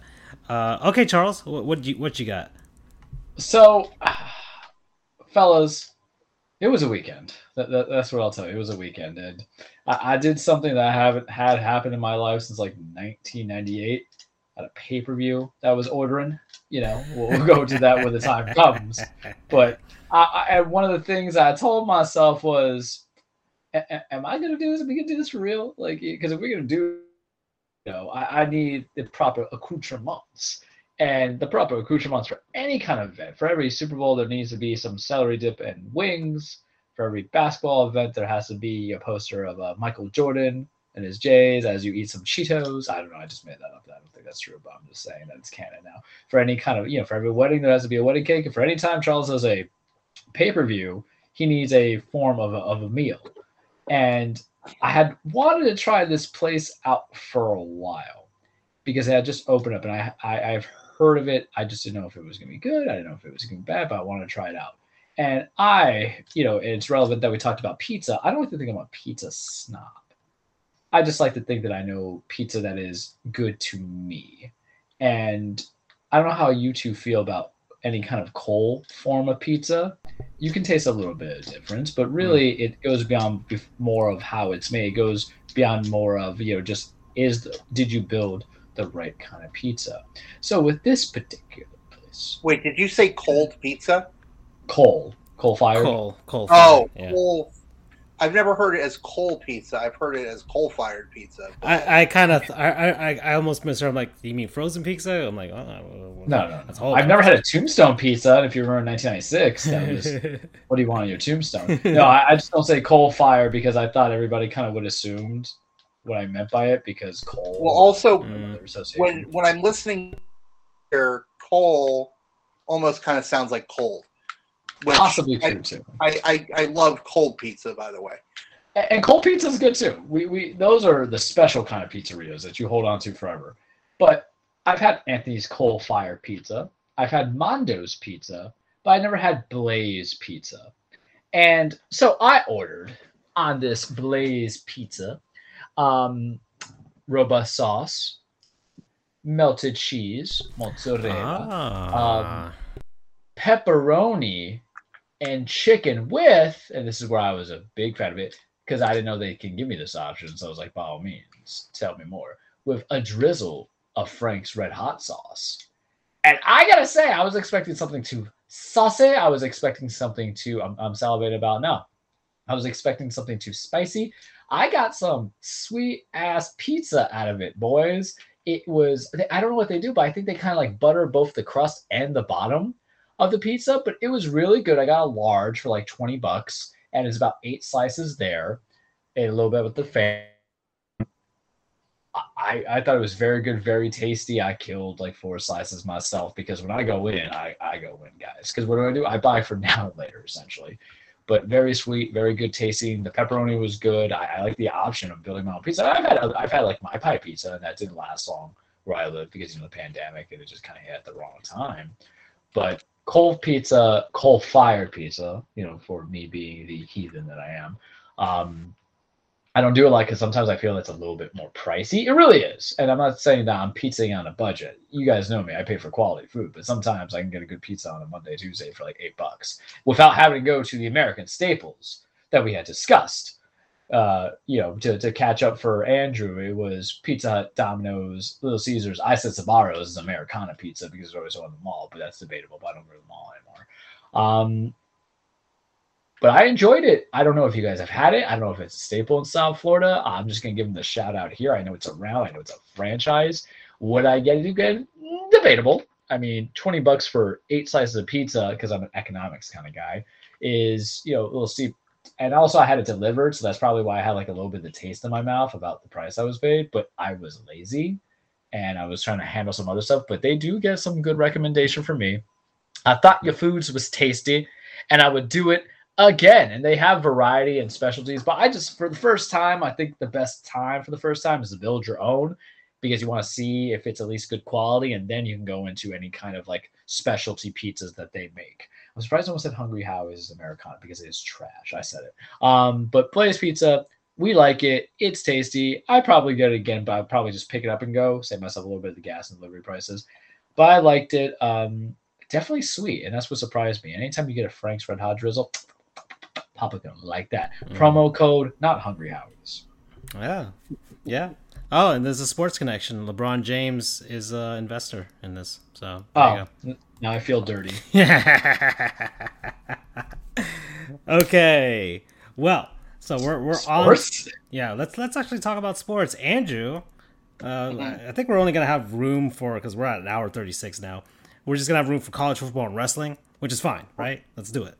Let's go. So you were on a conference call once more.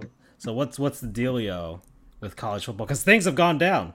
Things have gone down. Things continue to go down. It's like this. It's not like things have gone down. Things have been down, and they continue to go down. Right? Yes, sir. So anyway, I was on the conference call like I am every week. With after the college football playoff ranking show that started at 7, they have a post ranking show. Sorry, my mind is about a half second behind where I should be.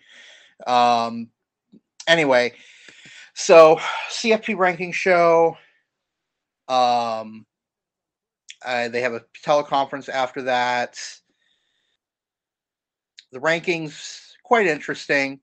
You got Georgia, Alabama, Oregon, Ohio State, Cincinnati, Michigan State, Notre Dame, Oklahoma State, Wake Forest, Baylor, Ole Miss, Oklahoma, BYU, Wisconsin, Texas A&M, Iowa, Pittsburgh, San Diego State, NC State, Arkansas, UTSA, Utah, Houston, Mississippi State. Okay, so ask me questions. What do you want to know about this? Anything in college football? Well, I want to touch on this briefly because then I want to get to the big news. Yeah.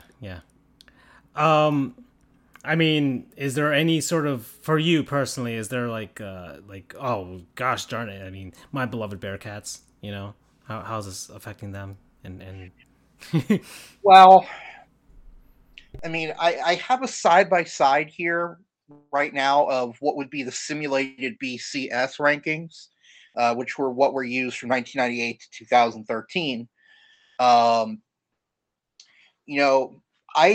I didn't like BCS. I thought it didn't give schools much representation, but ultimately what it was actually it was too few teams, but the ranking system itself was fine.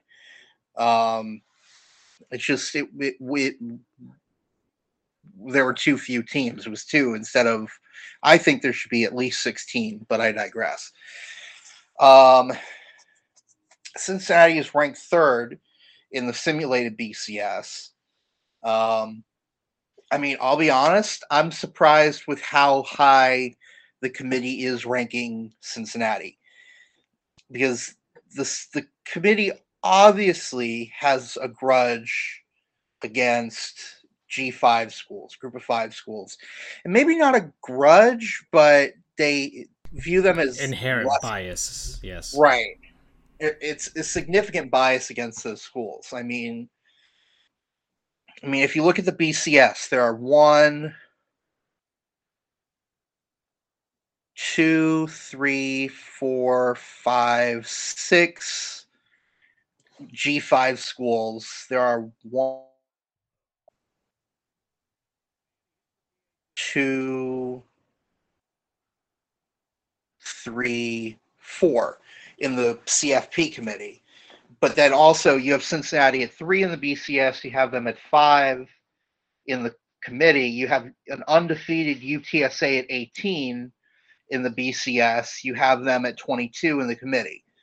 So it's just all over the place. So I'm surprised at how high they're keeping them, because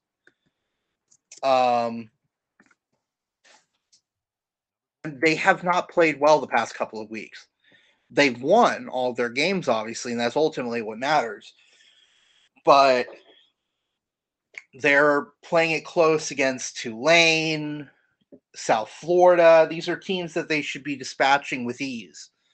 And again, it's a double standard. A Power 5 school like Alabama plays a close game. They beat Florida by, I think, a field goal, and it was a gutsy win. The same Florida team that almost lost to Samford, and Samford put up 42 points on them in the first half alone. FCS Samford, not Stanford, not the school out in California. Samford. And Samford, I think, put 52 up on Florida. I mean, the fact that they didn't win was remarkable because Florida ultimately had to put up 70 to beat them.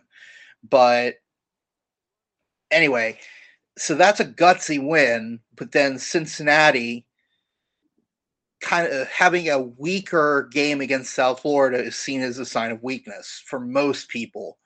So the fact that they still have them in the same place they're lucky to be there, basically. Quite impressive. Although Gary Barta on the phone call said that they are rock solidly in place in 5, which can be seen as a blessing and a curse, because the blessing is that doesn't mean they're about to get jumped by Michigan State, like a lot of people thought could happen. A lot of conspiracy theorists are thinking that Notre Dame might end up jumping Cincinnati, because right now you've got a situation where in number 6 is Michigan, number 7 is Michigan State, but Michigan State beat Michigan and is still ranked lower than Michigan, which makes zero sense. This is why I titled this episode "College is Dumb." So a lot of people are thinking, and quite honestly, I would not be surprised if this ended up happening. That's Michigan, that under the right circumstances, Notre Dame could maybe walk its way above Cincinnati. I think the committee is going to do whatever it can to them over. Right, to keep them out. Because look who your top 4 are: Georgia, Alabama, Oregon, Ohio State. Alabama and Ohio State they met in the championship last year. Alabama's basically been in the playoff every fucking year. Georgia is Georgia. They've been in the national championship a couple of times. That would be a great rematch, ratings-wise, if Georgia and Alabama were to play again, because the last time they played in the national championship, that was the beginning of the legend that was Tua Tagovailoa, because he came in the second half to replace Jalen Hurts. Georgia was going to win that game if Nick Saban doesn't swap Tagovailoa in for Hurts. So because I don't want to hear about Tua, because I hear enough about that in local sports radio here. Okay, so let's get to the other news, because our alma mater is dead. I don't know. There's a lot of things happening. So I'll do a quick breakdown. Because you got the movements. Middle Tennessee State didn't decide to move to a different conference, and so Conference USA, where FIU is right now, is on life support. Currently, the conference has 14 teams. 9 of them are leaving by 2023. 6 of them are going to the American Athletic Conference to replace Houston, UCF, and Cincinnati. They're going to the Big 12 to replace Oklahoma and Texas. that are going to the SEC. You gotta. I mean, it sucks for the sport because all the money is being condensed into one conference. But damn, if it isn't incredibly exciting and fun to watch. Like, ooh, where are they gonna go? But anyway, so 6 teams going to the American Athletic Conference, 3 are going to the Sun Belt Conference. Unfortunately for our beloved FIU, CUSA was originally seen as the stronger conference between the Sun Belt and CUSA. So FIU and FAU both jumped in 2013 from the Sun Belt to CUSA to replace UCF. A few teams left from CUSA to go to the American Athletic Conference. So the CUSA pulled in some teams from the Sun Belt because that was the lower conference at the time. The fortunes have swapped now. So now the Sun Belt is the infinitely stronger, and as a result, they were able to poach a few of the teams. The problem is, Sun Belt is not exactly thrilled with FIU and FAU for kind of, ditching out. So that kind of leaves FIU out in the lurch because they can't go to this bigger conference. It's like, it'd be like trying to get back with your ex-girlfriend that you left. It's like, honey, I'm sorry. Please take me back. See, Sunbelt's like, fuck no. So that leaves CUSA with 5 teams. There was a chance it was just going to be 3, with, like you said, Western Kentucky, Middle Tennessee going to the MAC conference, but ultimately they decided to stay because money. So now CUSA is bringing in 4 new teams, but FIU is in bad shape, and we're not even talking the conference realignment, because, I mean, any look at FIU knew that something was up, that something's not quite right. A school of 55,000 students that are paying $16 a credit hour, up to 12 credit hours, toward athletic fees. I did rough math. I put it at 9 credit hours because some people take more than 12, some people take less. So I said like 9 credit hours. It's about $8 million per semester coming in from the student body into athletics. And that makes up about half of their operating revenue. I think they spent like $14 million on the football last couple of years or whatever per year, not total. Which is it's actually the highest in the conference. So you're wondering, how is a school that is spending relatively so much has Butch Davis, who has a incredible legacy as a coach in college and NFL. They're located in Miami, which is the heart of arguably the heart of high school football. Even the bad players in Florida are much better than the best players in most other states. It's insanity. That's just the state.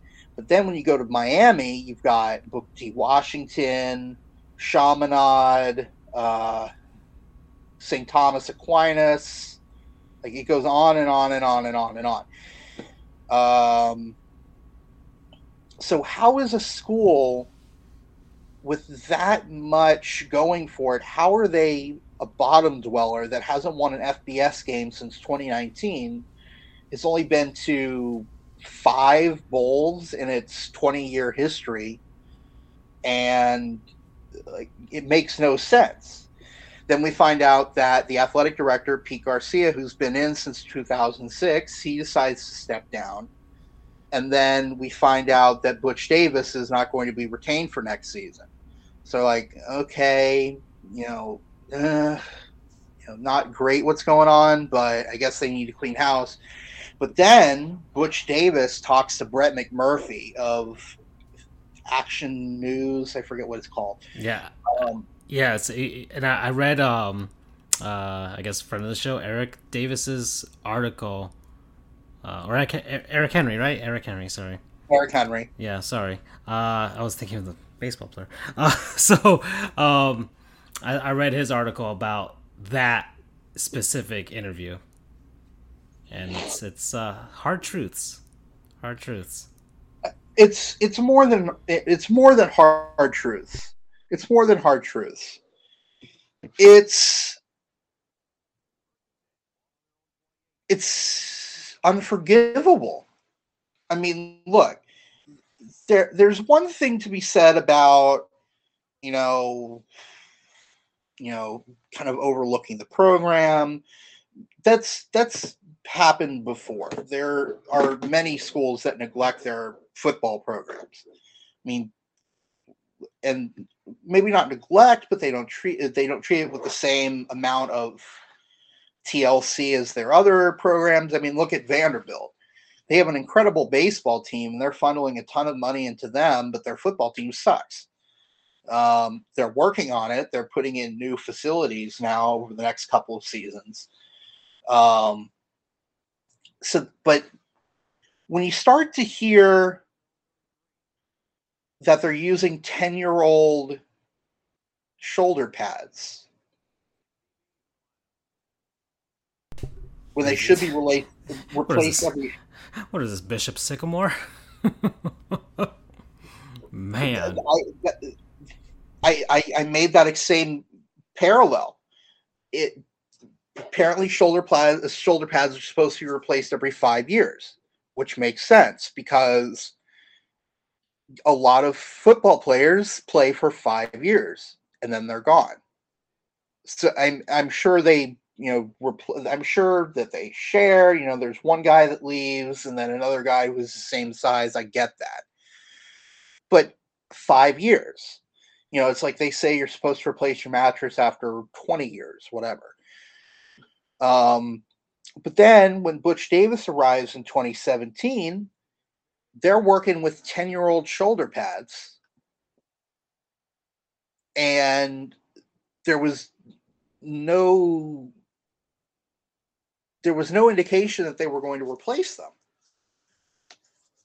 That's a major safety hazard. I mean, it's not as bad as, say, no new helmets, but shoulder pads are just as important. And they say shoulder pads, but also protects the chest and the back. So to have 10-year-old shoulder pads, and look, they got rid of them, but only because they were getting hand-me-downs from Mississippi State, who were getting rid of them after, guess what, 5 years. Luckily, one of the assistants at FIU knew a guy at Mississippi State, and they said, sure, we'll give you our old shoulder pads for free. Otherwise, they'd be working on, then bear in mind, those are 5-year-old shoulder pads in 2017. 2017, yeah. 18, 19, that's 5 seasons later. We are 5 seasons later. We're back where we started, 10 years. And again, there's no indication that they would be replacing them again. And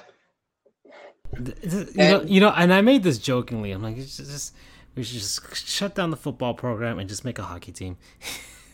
That's what I was saying. I sure as hell will make sure that they have updated equipment. I will run the hockey team.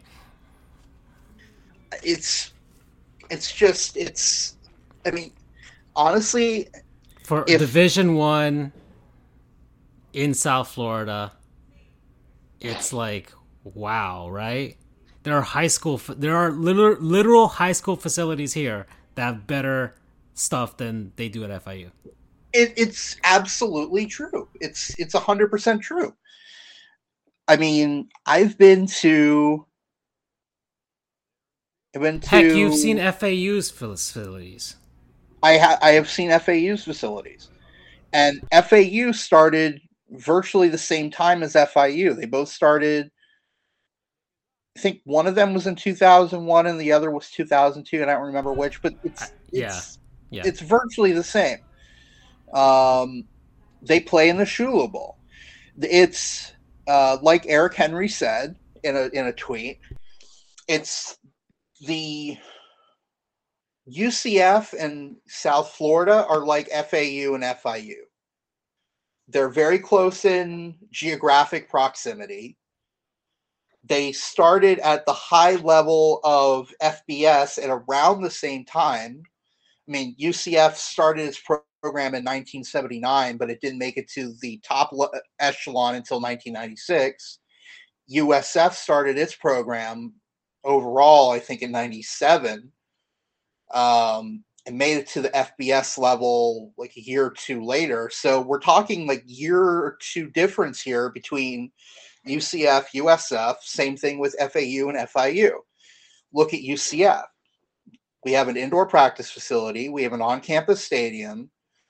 We have, I mean, and a lot of this is thanks to George O'Leary because he put the thing into overdrive, because before we were playing at least 30 minutes away at the Citrus Bowl, our athletics offices were mold and all that jazz, but they built a new athletics office in 2003, the indoor practice facility in 2005. They built the on-campus stadium in 2007. And I know everyone says it's a rust bucket, and yes, it is rusting, but that's the fault of the people who built it because they didn't do enough rust remediation.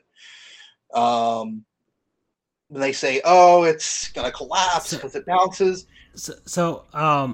But look where UCF is going. But they're going to the Big 12 conference, right? And USF is not. And look at FAU because, and I went to both schools, right?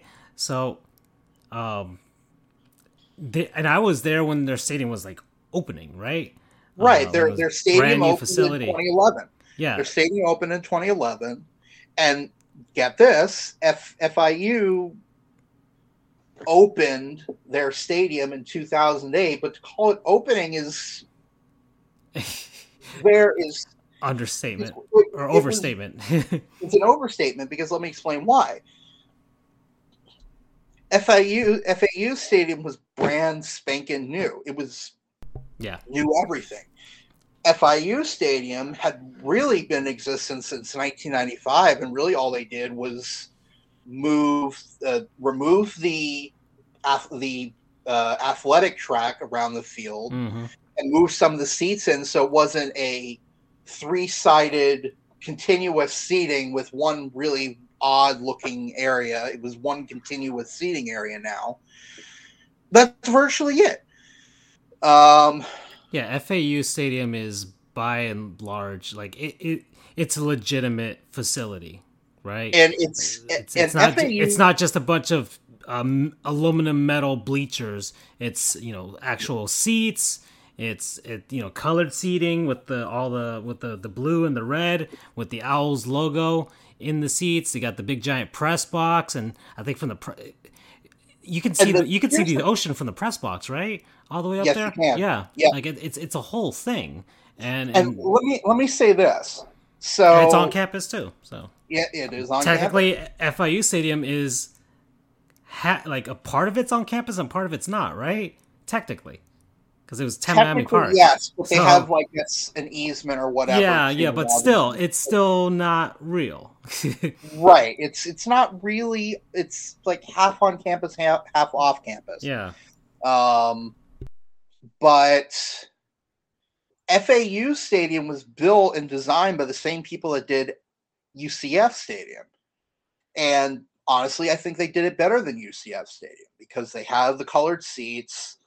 And I mean, that's a 4-year that's like a 4-year difference. UCF started planning our stadium in 2005. They started theirs in 2009. It was UCF Stadium, but better. So this has been a huge. The people that harangue UCF are, it's a rust bucket. It's a bunch of metal. It's a glorified high school stadium. Not really. Trash. It's actually a really nice stadium. But the other thing is, it's there. It's on campus. And they actually built the damn thing and built it well. FIU's thing is a piece of shit. Yeah, it's not. Their facilities are, and again, their facilities are so behind FAU, in spite of the fact that FAU is virtually the same age. Like, I've been to FIU has a larger athletics operating budget. Yeah, it's still very much when I go to FIU, it still feels like all of it still feels temporary, which is bad. Like, I went to the MLS team, Inter Miami Stadium there, and it's renovated facility and all that stuff. Well, they tore it down and built something new, but it still feels like it's made to be their practice facility. It's made to be their, I guess, minor league teams facility, but it still feels like it has a purpose. It's a temporary home for the main team, but it's still serviceable for everything that they have. Whereas when I go to FIU Stadium, like all of it feels temporary, even the design of it, right? Oh, it's designed to expand. I'm like, good luck with that. Here's the other thing. UCF Stadium was designed to expand. They built it at 45,000. They knew that expecting a school that was a couple of years removed from 0-11 and actually lost, I think, 17 games straight. They knew they couldn't build a 60,000 seat stadium and expect it to be filled. But at the same time, building a 60,000 seat stadium is going to be expensive. So UCF built it knowing we are going to expand this someday. You can see the footprint of where things would go. It's quite obvious. But they built it with the intent of expansion, but they also built it so that if it wasn't expanded, it would still work. It would still be a good stadium. So, okay. But just like FAU. I mean, you can see there's one section that's disconnected from the rest of the lower seating bowl. Mm-hmm. They could obviously connect that. Yeah, it's like the entranceway to get into the place. But it works as a stadium, so because we're at 2 hours now. Yeah, sorry. So what's the other bit of news before we you want to talk about before we move forward? I mean, Miami fired, or he didn't fire, he stepped down, right? Their athletic director. That happened. Blake James. Some people are thinking that the writing's on the wall for Diaz now. Manny forever. Manny forever. Oh gosh. But I will say this, and again, putting my tin hat on, conspiracy theory time. I want someone, who knows, Miami Herald, the Sun Sentinel, whatever. I want someone to dig into the books at FIU to see where is all of that money going. Ooh, and you're putting on the tinfoil hat. Where's our tuition going? Oh, Charles is going to be mad. Because Charles does not like to waste his money. Because Charles has many things to say. if you have $14 million as your operating budget for football alone, surely you would think you could spend a couple of you could spend shoulder pads like what, $200-$300? Seriously, I you know how many Rice Krispies treats I bought at the frickin' vending machine at FIU? Where's that going to? At $14 million, you could at minimum get new helmets every year. Not new helmets, new shoulder pads. They're using uniform templates that are 9 years old. If you have such a good working relationship with Adidas, you can upgrade your uniforms more than every decade. Usual lifespan, I think, is like 5 years before a team either redesigns. And it's not just the uniform design; it's the template of the uniform. It's the way that the uniform is made. There's a difference between the design of the uniform and the uniform template. They're still using the same template since for 9 years, which is a long, long, long time. So I want to know where that money is going. Is Garcia lining his pockets? Did Garcia line his pockets? Why didn't President Rosenberg fire Garcia 10 years earlier when he fired Mario Cristobal? Does Garcia have dirt on Rosenberg and the Board of Trustees? So they wanted to keep him on, so he was basically blackmailing them? I don't know. I like this. Is the Board of Trustees of Rosenberg getting their pockets lined? Mm-hmm. I don't know. Mm-hmm. I want to find out because I feel like I possessed Andrew because usually I'm the one with the conspiracy theories. But it makes no sense. $14 million a year. No sense. Where the hell is that money? Yeah, where'd that money go for playing at Marlins Park? Yeah, where'd all that go? I hope there's an investigative report. I mean, you remember like when we were at the stadium with Doug. Like, we were commenting on the grass and how crappy that looked, like, all of it. It's my friend said stadium. That is a glorified high school stadium, not UCF stadium. Mm-hmm. You should attend their law school. Ooh! Okay, rant over. Okay. Yeah, ooh. Well, we laid into our alma mater there. So... All right, Andrew. I guess, we're at 2 hours and 6 minutes, so I guess we're going to have to cut it here. And we'll just go to the cage, right? Shall we? Shall we go? Do it.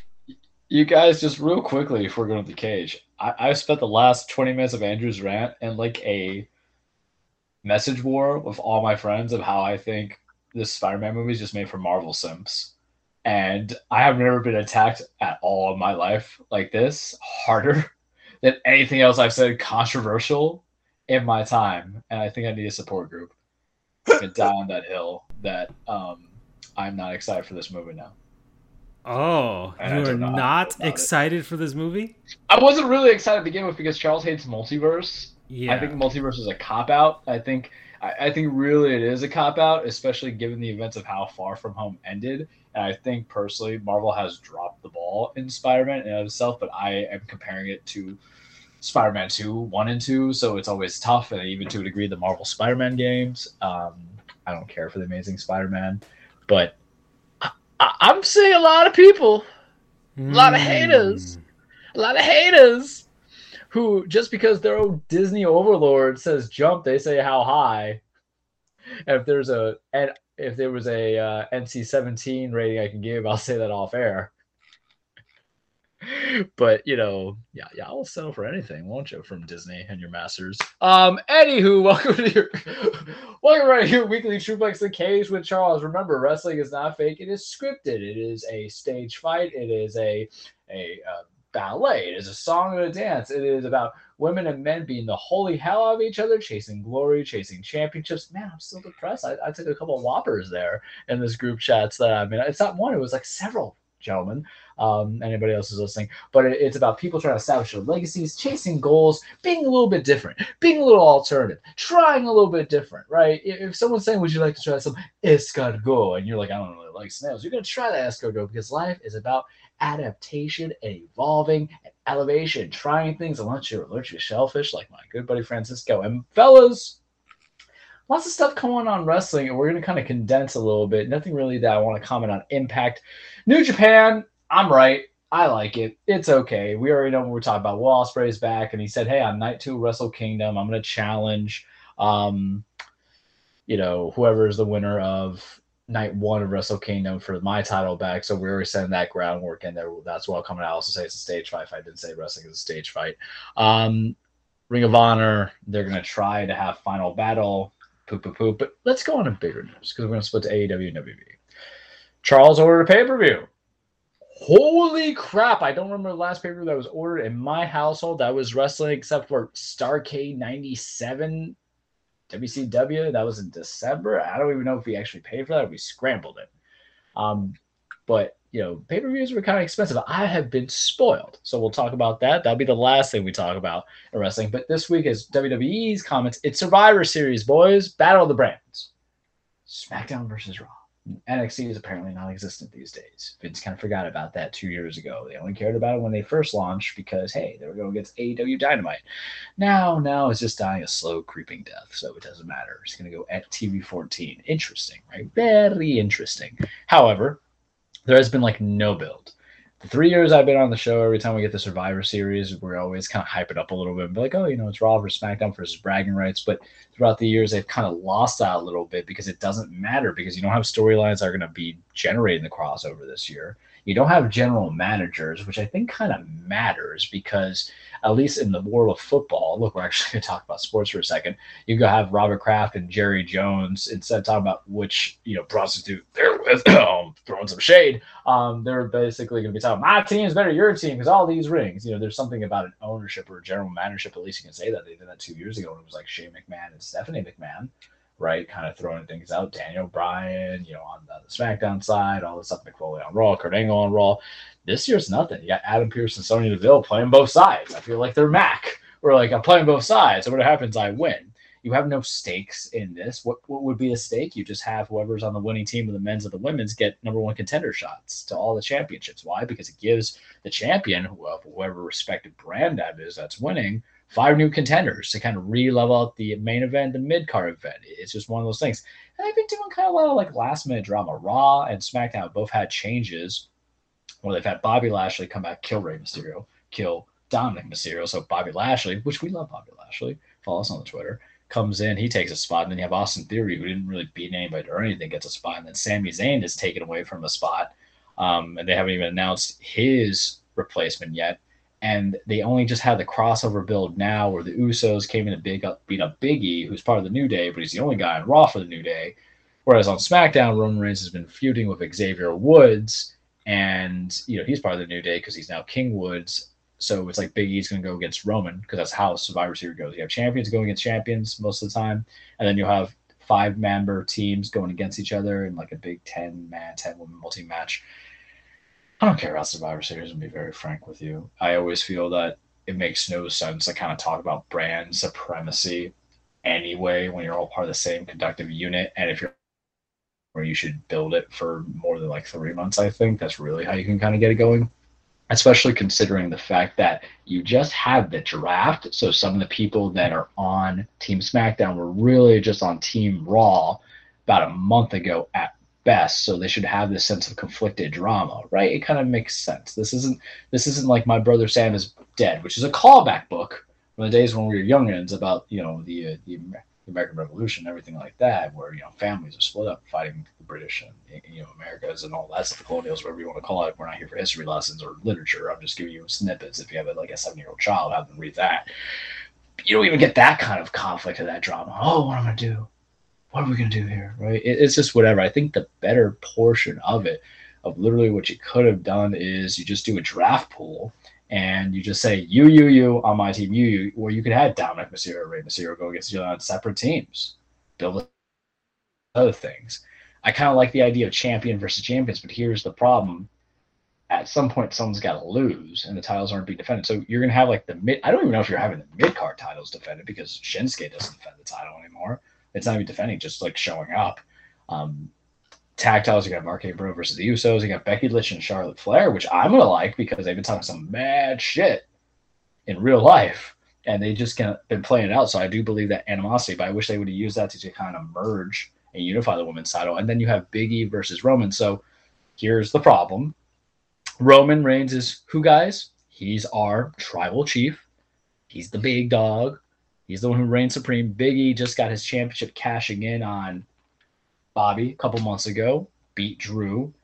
Has a good feud going on with Kevin Owens, who might be leaving, which would be sad because I don't know what his ceiling is in AEW. Well, he'll be pushed to the top, but the problem is when you sign everybody, not every hungry dog can get a bone.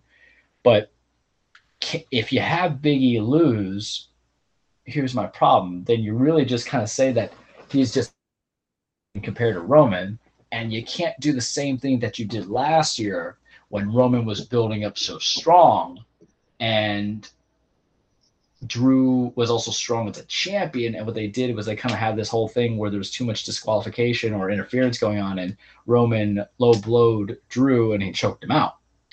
And I feel like we're going to get kind of like a similar ending here when it's Roman versus Biggie, because Biggie obviously needs this. Roman has been champion for a year plus, and he has just been so good, in my opinion. I don't really care what the haters have to say. I have loved top to finish, from the matches that he's actually wrestling to the hype matches where it's just more show than actual wrestling, like he was with Cena, and even to a degree Brock. But with Biggie, he's the one that needs it because that WWE Championship has no credibility right now, and I'll tell you why. I'll explain to you why. When Roman won the title, the Universal Belt, at SummerSlam last year, or not SummerSlam, I'm sorry, Payback. It was a triple threat, and he came in last minute, and then he speared Braun Strowman, and it was whatever. So the Fiend lost his belt. But Roman at least has had so it wasn't even like a clean win that Roman got, but Roman's had like a year plus to beat everybody. And some dudes he beat with interference, and some dudes he beat clean. And when you do all that, you build and establish the credibility of being the best. He's not like the Persephilus, whatever his name is, Nikola Jokic, who's just a, hey, we have nobody else, but this is our MVP kind of thing. This is a Steph Curry MVP, where you ain't just going to do it. You do it back to back. You're going to go to the finals. You're going to put you're going to build that franchise orders. That's actually the best explanation I can give you of what it means to be MVP, because plenty of people win MVP, they don't do anything. I'll tell you right now, Steve Nash didn't do anything with his MVPs. Straight up. Drake didn't do anything with his MVPs. LeBron did. I was just saying. But you're building into it, and then you have Biggie. Biggie just won the belt. He had a successful title defense against Bobby Lashley in a steel cage, and then he beat Drew. But we're talking about its infancy of at least 2 months. So Biggie really needs that win because it helps kind of championship to be on the universal level, and that's how you should really have it. And that's the consequences of these Survivor Series matchups when you have champions versus champions, when you really think about it. Because if you want Raw to be a brand that people watch, and you want SmackDown to be a brand that people watch individually or connected, you don't want them to kind of delegate which title is more important if all things relative are supposed to be good. And now we have played ourselves into a problematic situation where we're saying these exhibition matches matter, but really what happens is that when we put the two big titles, the two main titles on the respective brands, someone's not going to look good. So I think you hurt both champions. Roman right now is untouchable, but if it was somebody else, I think you would have that similar effect. A couple of years ago, they did, I think 2 years ago, what they did was the main titles, they had defended. They didn't have the champions going against each other. I think that's a logical thing. Should do. Everything else is fine. You have the mid-card titles going against each other. It's like in boxing and UFC, where you just go say, hey, interim, or you have a super middleweight, super lightweight, whatever, just going against each other, just making catch weight. And the tag team titles too. Tag teams, you can do exhibitions. I don't think it hurts anybody in that sense. But I think what your main, because no one looks at the tag team championship wrestling. I'm sorry to rephrase it because there was some English words that were said, but I just jumbled everything. There's no one who looks at the wrestling brand for the WWE as like the most important title on the brands, whether it's the SmackDown or the Raw tag team championship. So you can have those two champions go against each other. It's just bragging rights, right? But I think it's a dangerous game to do that with your Universal Championship and your WWE Championship. And why is the Universal Championship also going to win? Because it's SmackDown, and that's on Fox, and even my dogs are going crazy on it. They're like, Roman, how dare you talk trash about him, Charles? But Fox paid that big money, so no matter what, you're going to have people to kind of go from there. But what is Charles' predictions? I won't give every in-between because I got to talk about a bigger problem with AEW. I want to be cognizant of our time, but I predict that because it happens every single year, and it's going to keep going this year, that Raw itself, whatever the smoke and mirrors numbers are, because they haven't fully announced the card because WWE likes to do this stuff. They'll announce everything fully on a Friday. That Raw will come out with the overall wins. I think Roman wins, obviously. I think Becky versus Charlotte's going to end in a contest because, bless you, because that Vince likes to be cheap. I think Men's Raw Raw's wins because their whole thing is like our whole thing was collectively of like all these champions, former champions, and they replace some people on there. It's going to look great. I think the Usos win the SmackDown match, or for SmackDown side. And they haven't announced, to my knowledge, of what I checked up on, if they're going to do Shinsuke Nakamura, who's the Intercontinental Champion, versus Damian Priest, who's the U.S. Champion. But they'll probably give it to Priest to kind of keep him going. But Raw will kind of level that out if the math is correct in my head, because I'm just kind of shooting from the hip here. But at the end of the day, Survivor Series is a throwaway pay-per-view. It really is. It's considered a big four, but nothing's really come of like any. It's my least favorite pay-per-view of the big four, to be honest with you, because I like me some of that Royal Rumble. I love me some of that WrestleMania. SummerSlam can usually be good, even though this SummerSlam was piss poor. But, WWE's got some competition. Yeah, some competition, because we're going to segue into this. Charles spent some money. Yep. But, Vince knew that was hoeing around on him. He's like, wait a second, you mean to tell me you watched someone else's pay-per-view? I'm like, yeah, because, I got to get a little joie de vivre in my life, man. A little bit of inspiration into my soul, and all the other French words that I kind of know, but I don't know off the hand to kind of say that I need some inspiration in my life. Find me another word, the other words besides joie de vivre. There's another one coming into it. I don't know. Well, we'll go into it. I was watching Beauty and the Beast the other day. That's why it came to mind. However, AEW had Full Gear. We talked about it last time. We had talked about it, even on the show. I was like, I think I'm going to pay money for this. Because the card in this program, this organization has been around for 2 years, and they finally got me to the point where I'm like, I think I got to shell out some cash, guys. And I'm like, $50 is kind of steep. And we were on the 11th hour. We're in the chat, and we're like, do I do this? And I was telling my other friends, like, do I do this? And they're like, oh, $50, man. It's a couple games. $50, man. That's a good meal. But you guys were like, $50, you've been talking about doing it. And I was like, F it, we're doing it, because that Blaze pizza was already ordered. So I'm like, we're going to do it, and we're going to do it. Je ne sais quoi. That's the other French word I'm thinking of. Sorry, Vince. It's the way it has to go. But I was like, all right, let's do it. So the card itself, I was like, I excited for. The only 2 matches I wasn't really stoked for was the women's match and then the Minneapolis street fight. But I got to tell you, fellas, Vince McMahon basically tried to sabotage. He's like, you pay $5 a month for Peacock. Why wouldn't you want to do this? I'm like, Vince, I just want to, there's some wrestlers that you let go there on this card. I want to see. I'm invested. I don't watch Dynamite regularly, but I'm always up to date. Plus, Eddie Kingston, CM Punk. You guys know him about that. Y'all know I have harassed the 2 of you in the chat. With this man, Eddie Kingston, just going on CM Punk and tell him go back and leave for another 7 years. We don't want you. I'm like, I'm invested into it, because wrestling is also what? A soap opera. What was the other soap opera stories? Adam Hangman Page getting his opportunity for the AEW championship against his former tag team partner. They were tag team champions, part of the Elite. Kenny Omega. I live for that. I used to watch General Hospital when I was a kid, man. I'm like, I'm about this. The telenovelas. I'm about this. I got to do this. Why can't life be simple?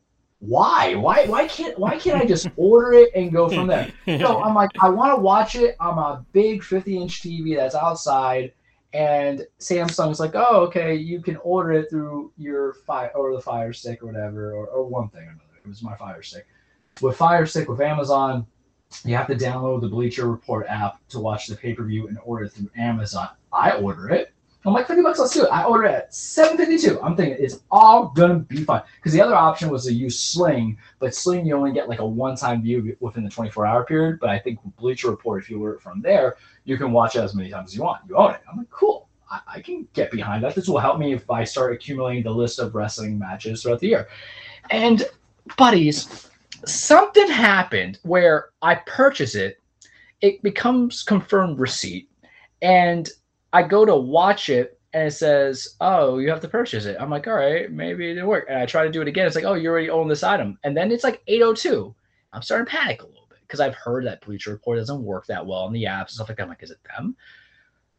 To save us time, I was on 2 hours of customer support, because when I say mama didn't raise no punk ass, she did raise an obstinate human being. And that's probably how I got through law school, by pure rage and the need of accomplishing my goal.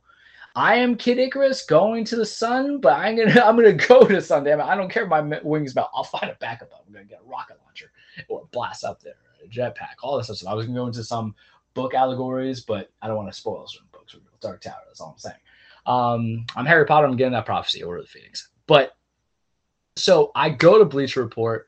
I call and then I go on live support and they're like, we don't have anything on the account. I'm like, why? What do you mean? I'm like sending them photographs of this shit. I'm like, look at this. I'm like, no, there's nothing on the account. There's nothing on the Amazon account.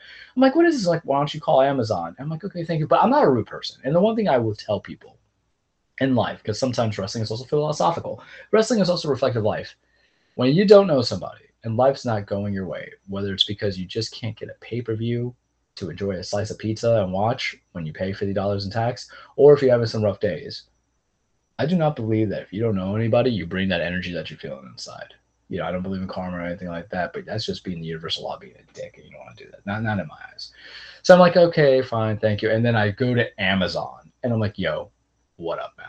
What's going on here? Here's my digital purchase. Here's my thing. They're going from there. I thought it was them not recognizing my email, because what happened with the email was I didn't create an email to get it through Bleacher Report. It went through a phone first. So I thought it was just a mysterious thing. And then Amazon's like, oh, so this is fun facts for you guys though. And I let the person at Bleacher Report know, the customer support thing. If you order something on Amazon, depending on the banks, and they didn't take it out of my card list, they took it out of another card. It's a shared account, like everybody else does Amazon Prime, who pays individually when you can just share a family plan, right? Your banks will hold it and they will pend it, keep it pending. And it might not be released until 4 to 24 hours later. And the difference between this and then ordering your kind of like movies or whatever, a rental, is the fact that this is a live event. So, and what do you try to avoid with live events? Spoilers for wrestling. Really, it does. It doesn't. I can go late into a Monday Night Football game. I'm like, oh, the Rams are frauds. That's great. I don't care, because it's already a blowout. It doesn't matter, right? No one watches football start to finish just for a blowout unless it's their team, unless it's Super Bowl. Not a lot of people even watch, Andrew's the only person I can think of that would stay at a sporting event for his Golden Knights if they were getting blown out 56-3 or if they were winning 56-3. Fair, Andrew? Is that correct? Only a few people have that level of dedication. I'm not that person. But when it comes to wrestling, I have to shut off all social media. I had to text a couple of my friends of like, no spoilers, please. Because if anything was spoiled, and you know what's bothering me? I was thinking I was missing also the good matches too.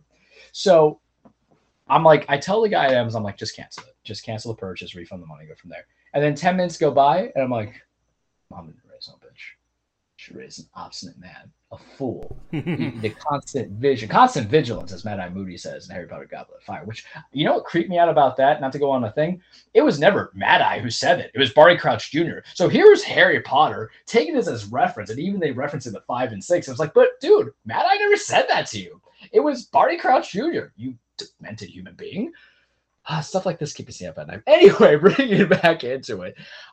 So I ordered it just directly from Bleacher Report on the website, put in my card information, and just jack in my HDMI to my laptop to my TV. And I watched the remaining 2 hours. And I was so happy because the match I thought I was going to miss wasn't missed.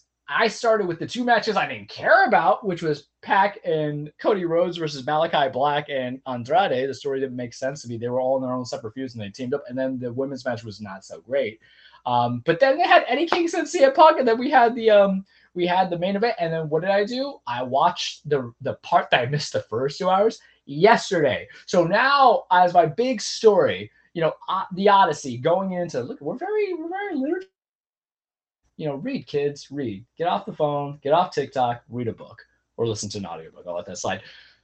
My overall thoughts, I liked it. I think it was worth the $50 I paid. Will I pay $50 again? I don't know, man. $50 is hard. You have to get the right card, because every now and then, like we talk about Survivor Series, and I only have to have $5 taken away from my wallet compared to $50. And you add on the pizza that I paid, it's like $70 event going on. I don't have anybody who watches AEW that wants to come over and watch a very sad boy over here. Very sad. But the matches themselves, I got to tell you, the first 2 hours I missed, I wish I didn't miss them, because those matches were baller. They were so good. They were entertaining. When I make my list of the year from everything cumulatively, there'll probably be a few of them that are referenced. MJF versus Darby Allin was great. I mean, if we're doing star ratings, it was like 4.5 out of 5 for me. The storyline was great. Darby, who usually is portrayed as a glorified stunt guy, was really just doing mat technician, and how it ended, I liked it too, because MJF was really selling that knee. He was making it seem like he was pain, that he was going. It was just terrible. And then he brought in the skateboard to have Darby hit him with it, and then the ref took that skateboard, and when he turned away, MJF got brass knucks, hit him in the face, knocked him out, took him down, takeover. They're going to continue that feud, obviously, but I liked it. The other matches, the Lucha Bros versus FTR was good until the end. I didn't really like the ending unless it was purposely to continue the feud, which I think it was. Very long story short, what happened was, because I can't belabor to you guys like months of background history in the short amount of time, but one of them was wearing a mask. One of the guys who don't wear masks was wearing a mask to kind of make it like a bait and switch. So the illegal man got pinned. And in wrestling, you can't win if the illegal man gets pinned in a tag team match. But they're going to continue that feud. Rusev versus I'm going by the WWE names. I'm sorry, I apologize. Miro versus Bryan Danielson was very good. Charles hated that ending. That was for the number one contendership for the AEW World Title Eliminator match. So whoever wins this got a number one title shot against the AEW champion. Great match, very physical. We've been loving Miro lately. He has been feuding with God. You heard me correctly. It has been fantastic because he was the Redeemer. He was God's favorite champion. That's the ego they propelled himself onto. And his promos were fantastic. He's like cursing God in his promos. He's like, you gave me a body of granite and a neck of sand, because he had lost his TNT championship. So he's looking to redeem himself. He's going against the American Dragon, Bryan Danielson. It ends with a top rope tornado DDT, and then Bryan instantly puts him in a guillotine chokehold. And like not even half a second does the ref call the match. And I was so infuriated because they're like, he's knocked out. I'm like, really? Like, you're going to do that off a determination of a half a second from a DDT and then straight into the transition of a guillotine chokehold? You at least have to marinate a little bit, have Miro's body look lifeless, like he's knocked out, like he just got planted by a Mike Tyson haymaker, but instead they just go straight for the belt. And I was so angry by that because I know they were trying to protect Rusev. I understand. Miro, I apologize, Miro, if you're listening to us on Twitter. It's just tough sometimes when I think of you of one name, now you're back to another. But it felt cheap. I didn't like that portion. It really hurt a match that was going to be like 4-2-5 for me down to like a 3-5 because I'm petty like that. Super Click versus Jurassic Express with Christian. That was fine. That was a glorified spot fest. Cody and Pac, that tag team match, I didn't care about it. The women's match was slow. Ty Conti versus Britt Baker. It was all right, whatever. The Minneapolis Street Fight was interesting, enough. It was fun enough. Eddie Kingston, and we're going to get to the Hangman Page match because we see other things, but CM Punk versus Eddie Kingston was chef's kiss. It was like 12 minutes of two dudes just beating the shit out of each other. There was no wrestling lockups, no technical holds. That's how you do it. They made it into a blood feud. They made it into something that was like straight emotion. Before the bell even rang, Eddie Kingston, hit him with his little backhanded spinning back fist on CM Punk. Punk bled for Kingston. They were giving each other middle fingers. They're telling each other F off. Oh, it was so good. And, there wasn't even really like a lot of pins that were trying to mat wrestle. They were just straight up trying to beat each other. The promos were fire.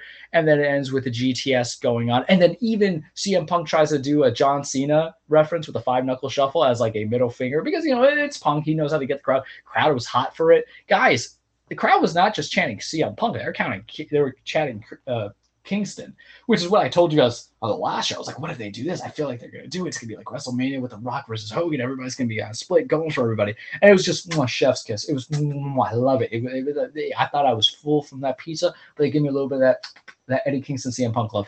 And then we had the main event, Adam Hangman Page, Kenny Omega. I liked it. It wasn't the best match of the night. It didn't have to be. It had to be a match that makes sense. As you see from the Twitter feed, Page won. He beat Kenny. Kenny had been champion for a year. The story became complete. You got to remember this about Page. He was the first contender, I guess, for the AEW championship because it was him and Jericho vying for that title when AEW was first established, and he couldn't win it then. So you build a story of like, guy can't do it, guy can't do it, guy can't do it. Teams up with his tag team partner. They win the titles. Then they split. He wants to continue to be with his tag team partner. Tag team partner doesn't want to be with him.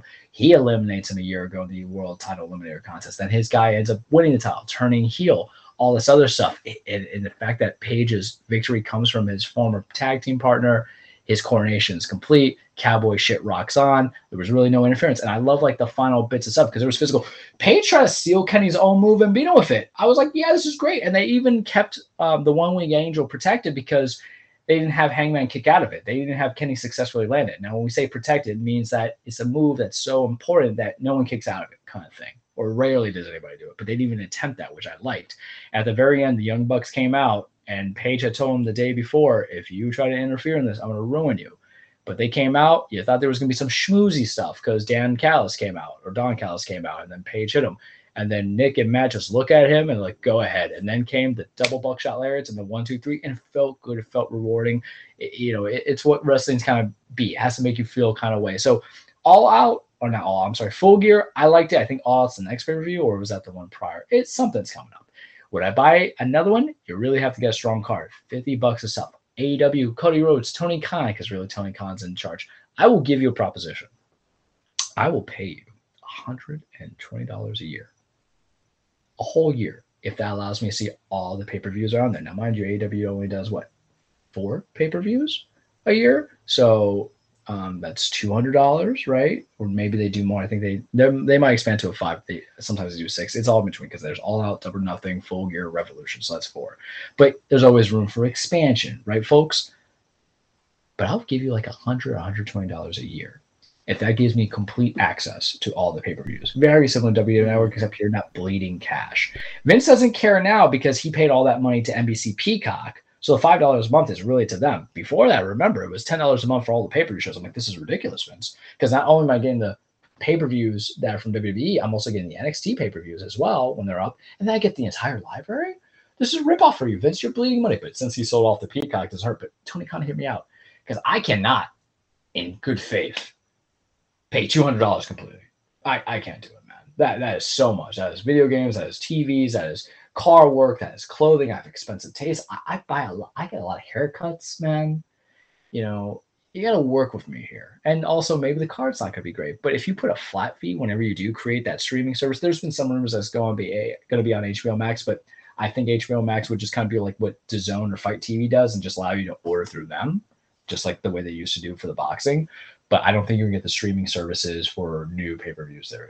It doesn't make sense because they're already burning cash anyway with all these shows and movies that they're putting on there, and they're not getting invested for $15 a month. But Tony, if you do like AEW, streaming service, $100 a year flat fee, I'll pay that out, man. And I get the library of all the matches, watch some old Dynamites, watch some more Rampages maybe, or is it just the fast pass of pay-per-views? I'd be interested in that. I can give that to you. I can't give you $50 the whole time because then you're hitting me with tax, and then I got my pizza at Blaze or our non-sponsor and all this stuff. It just kind of gets me. But all around, I'm glad I paid for it. I'm not surprised I had the technical difficulties because this is my life. But Mama Ray's no punk ass boys. Mama Ray's an obstinate man who is stubborn, hard-headed, and constant vigilance, as they say. That's all I got for you weekly Miss Cage. It was fun. Okay. All right, guys. So that's it for this week's episode. I think we have about 2 more to go. Next week we got a show. Then we have Thanksgiving, and then we'll be in December, and then we'll probably take our break. And yeah, so look forward to that in the future. And we'll see y'all next week. Bye-bye. Good night, y'all. Take care.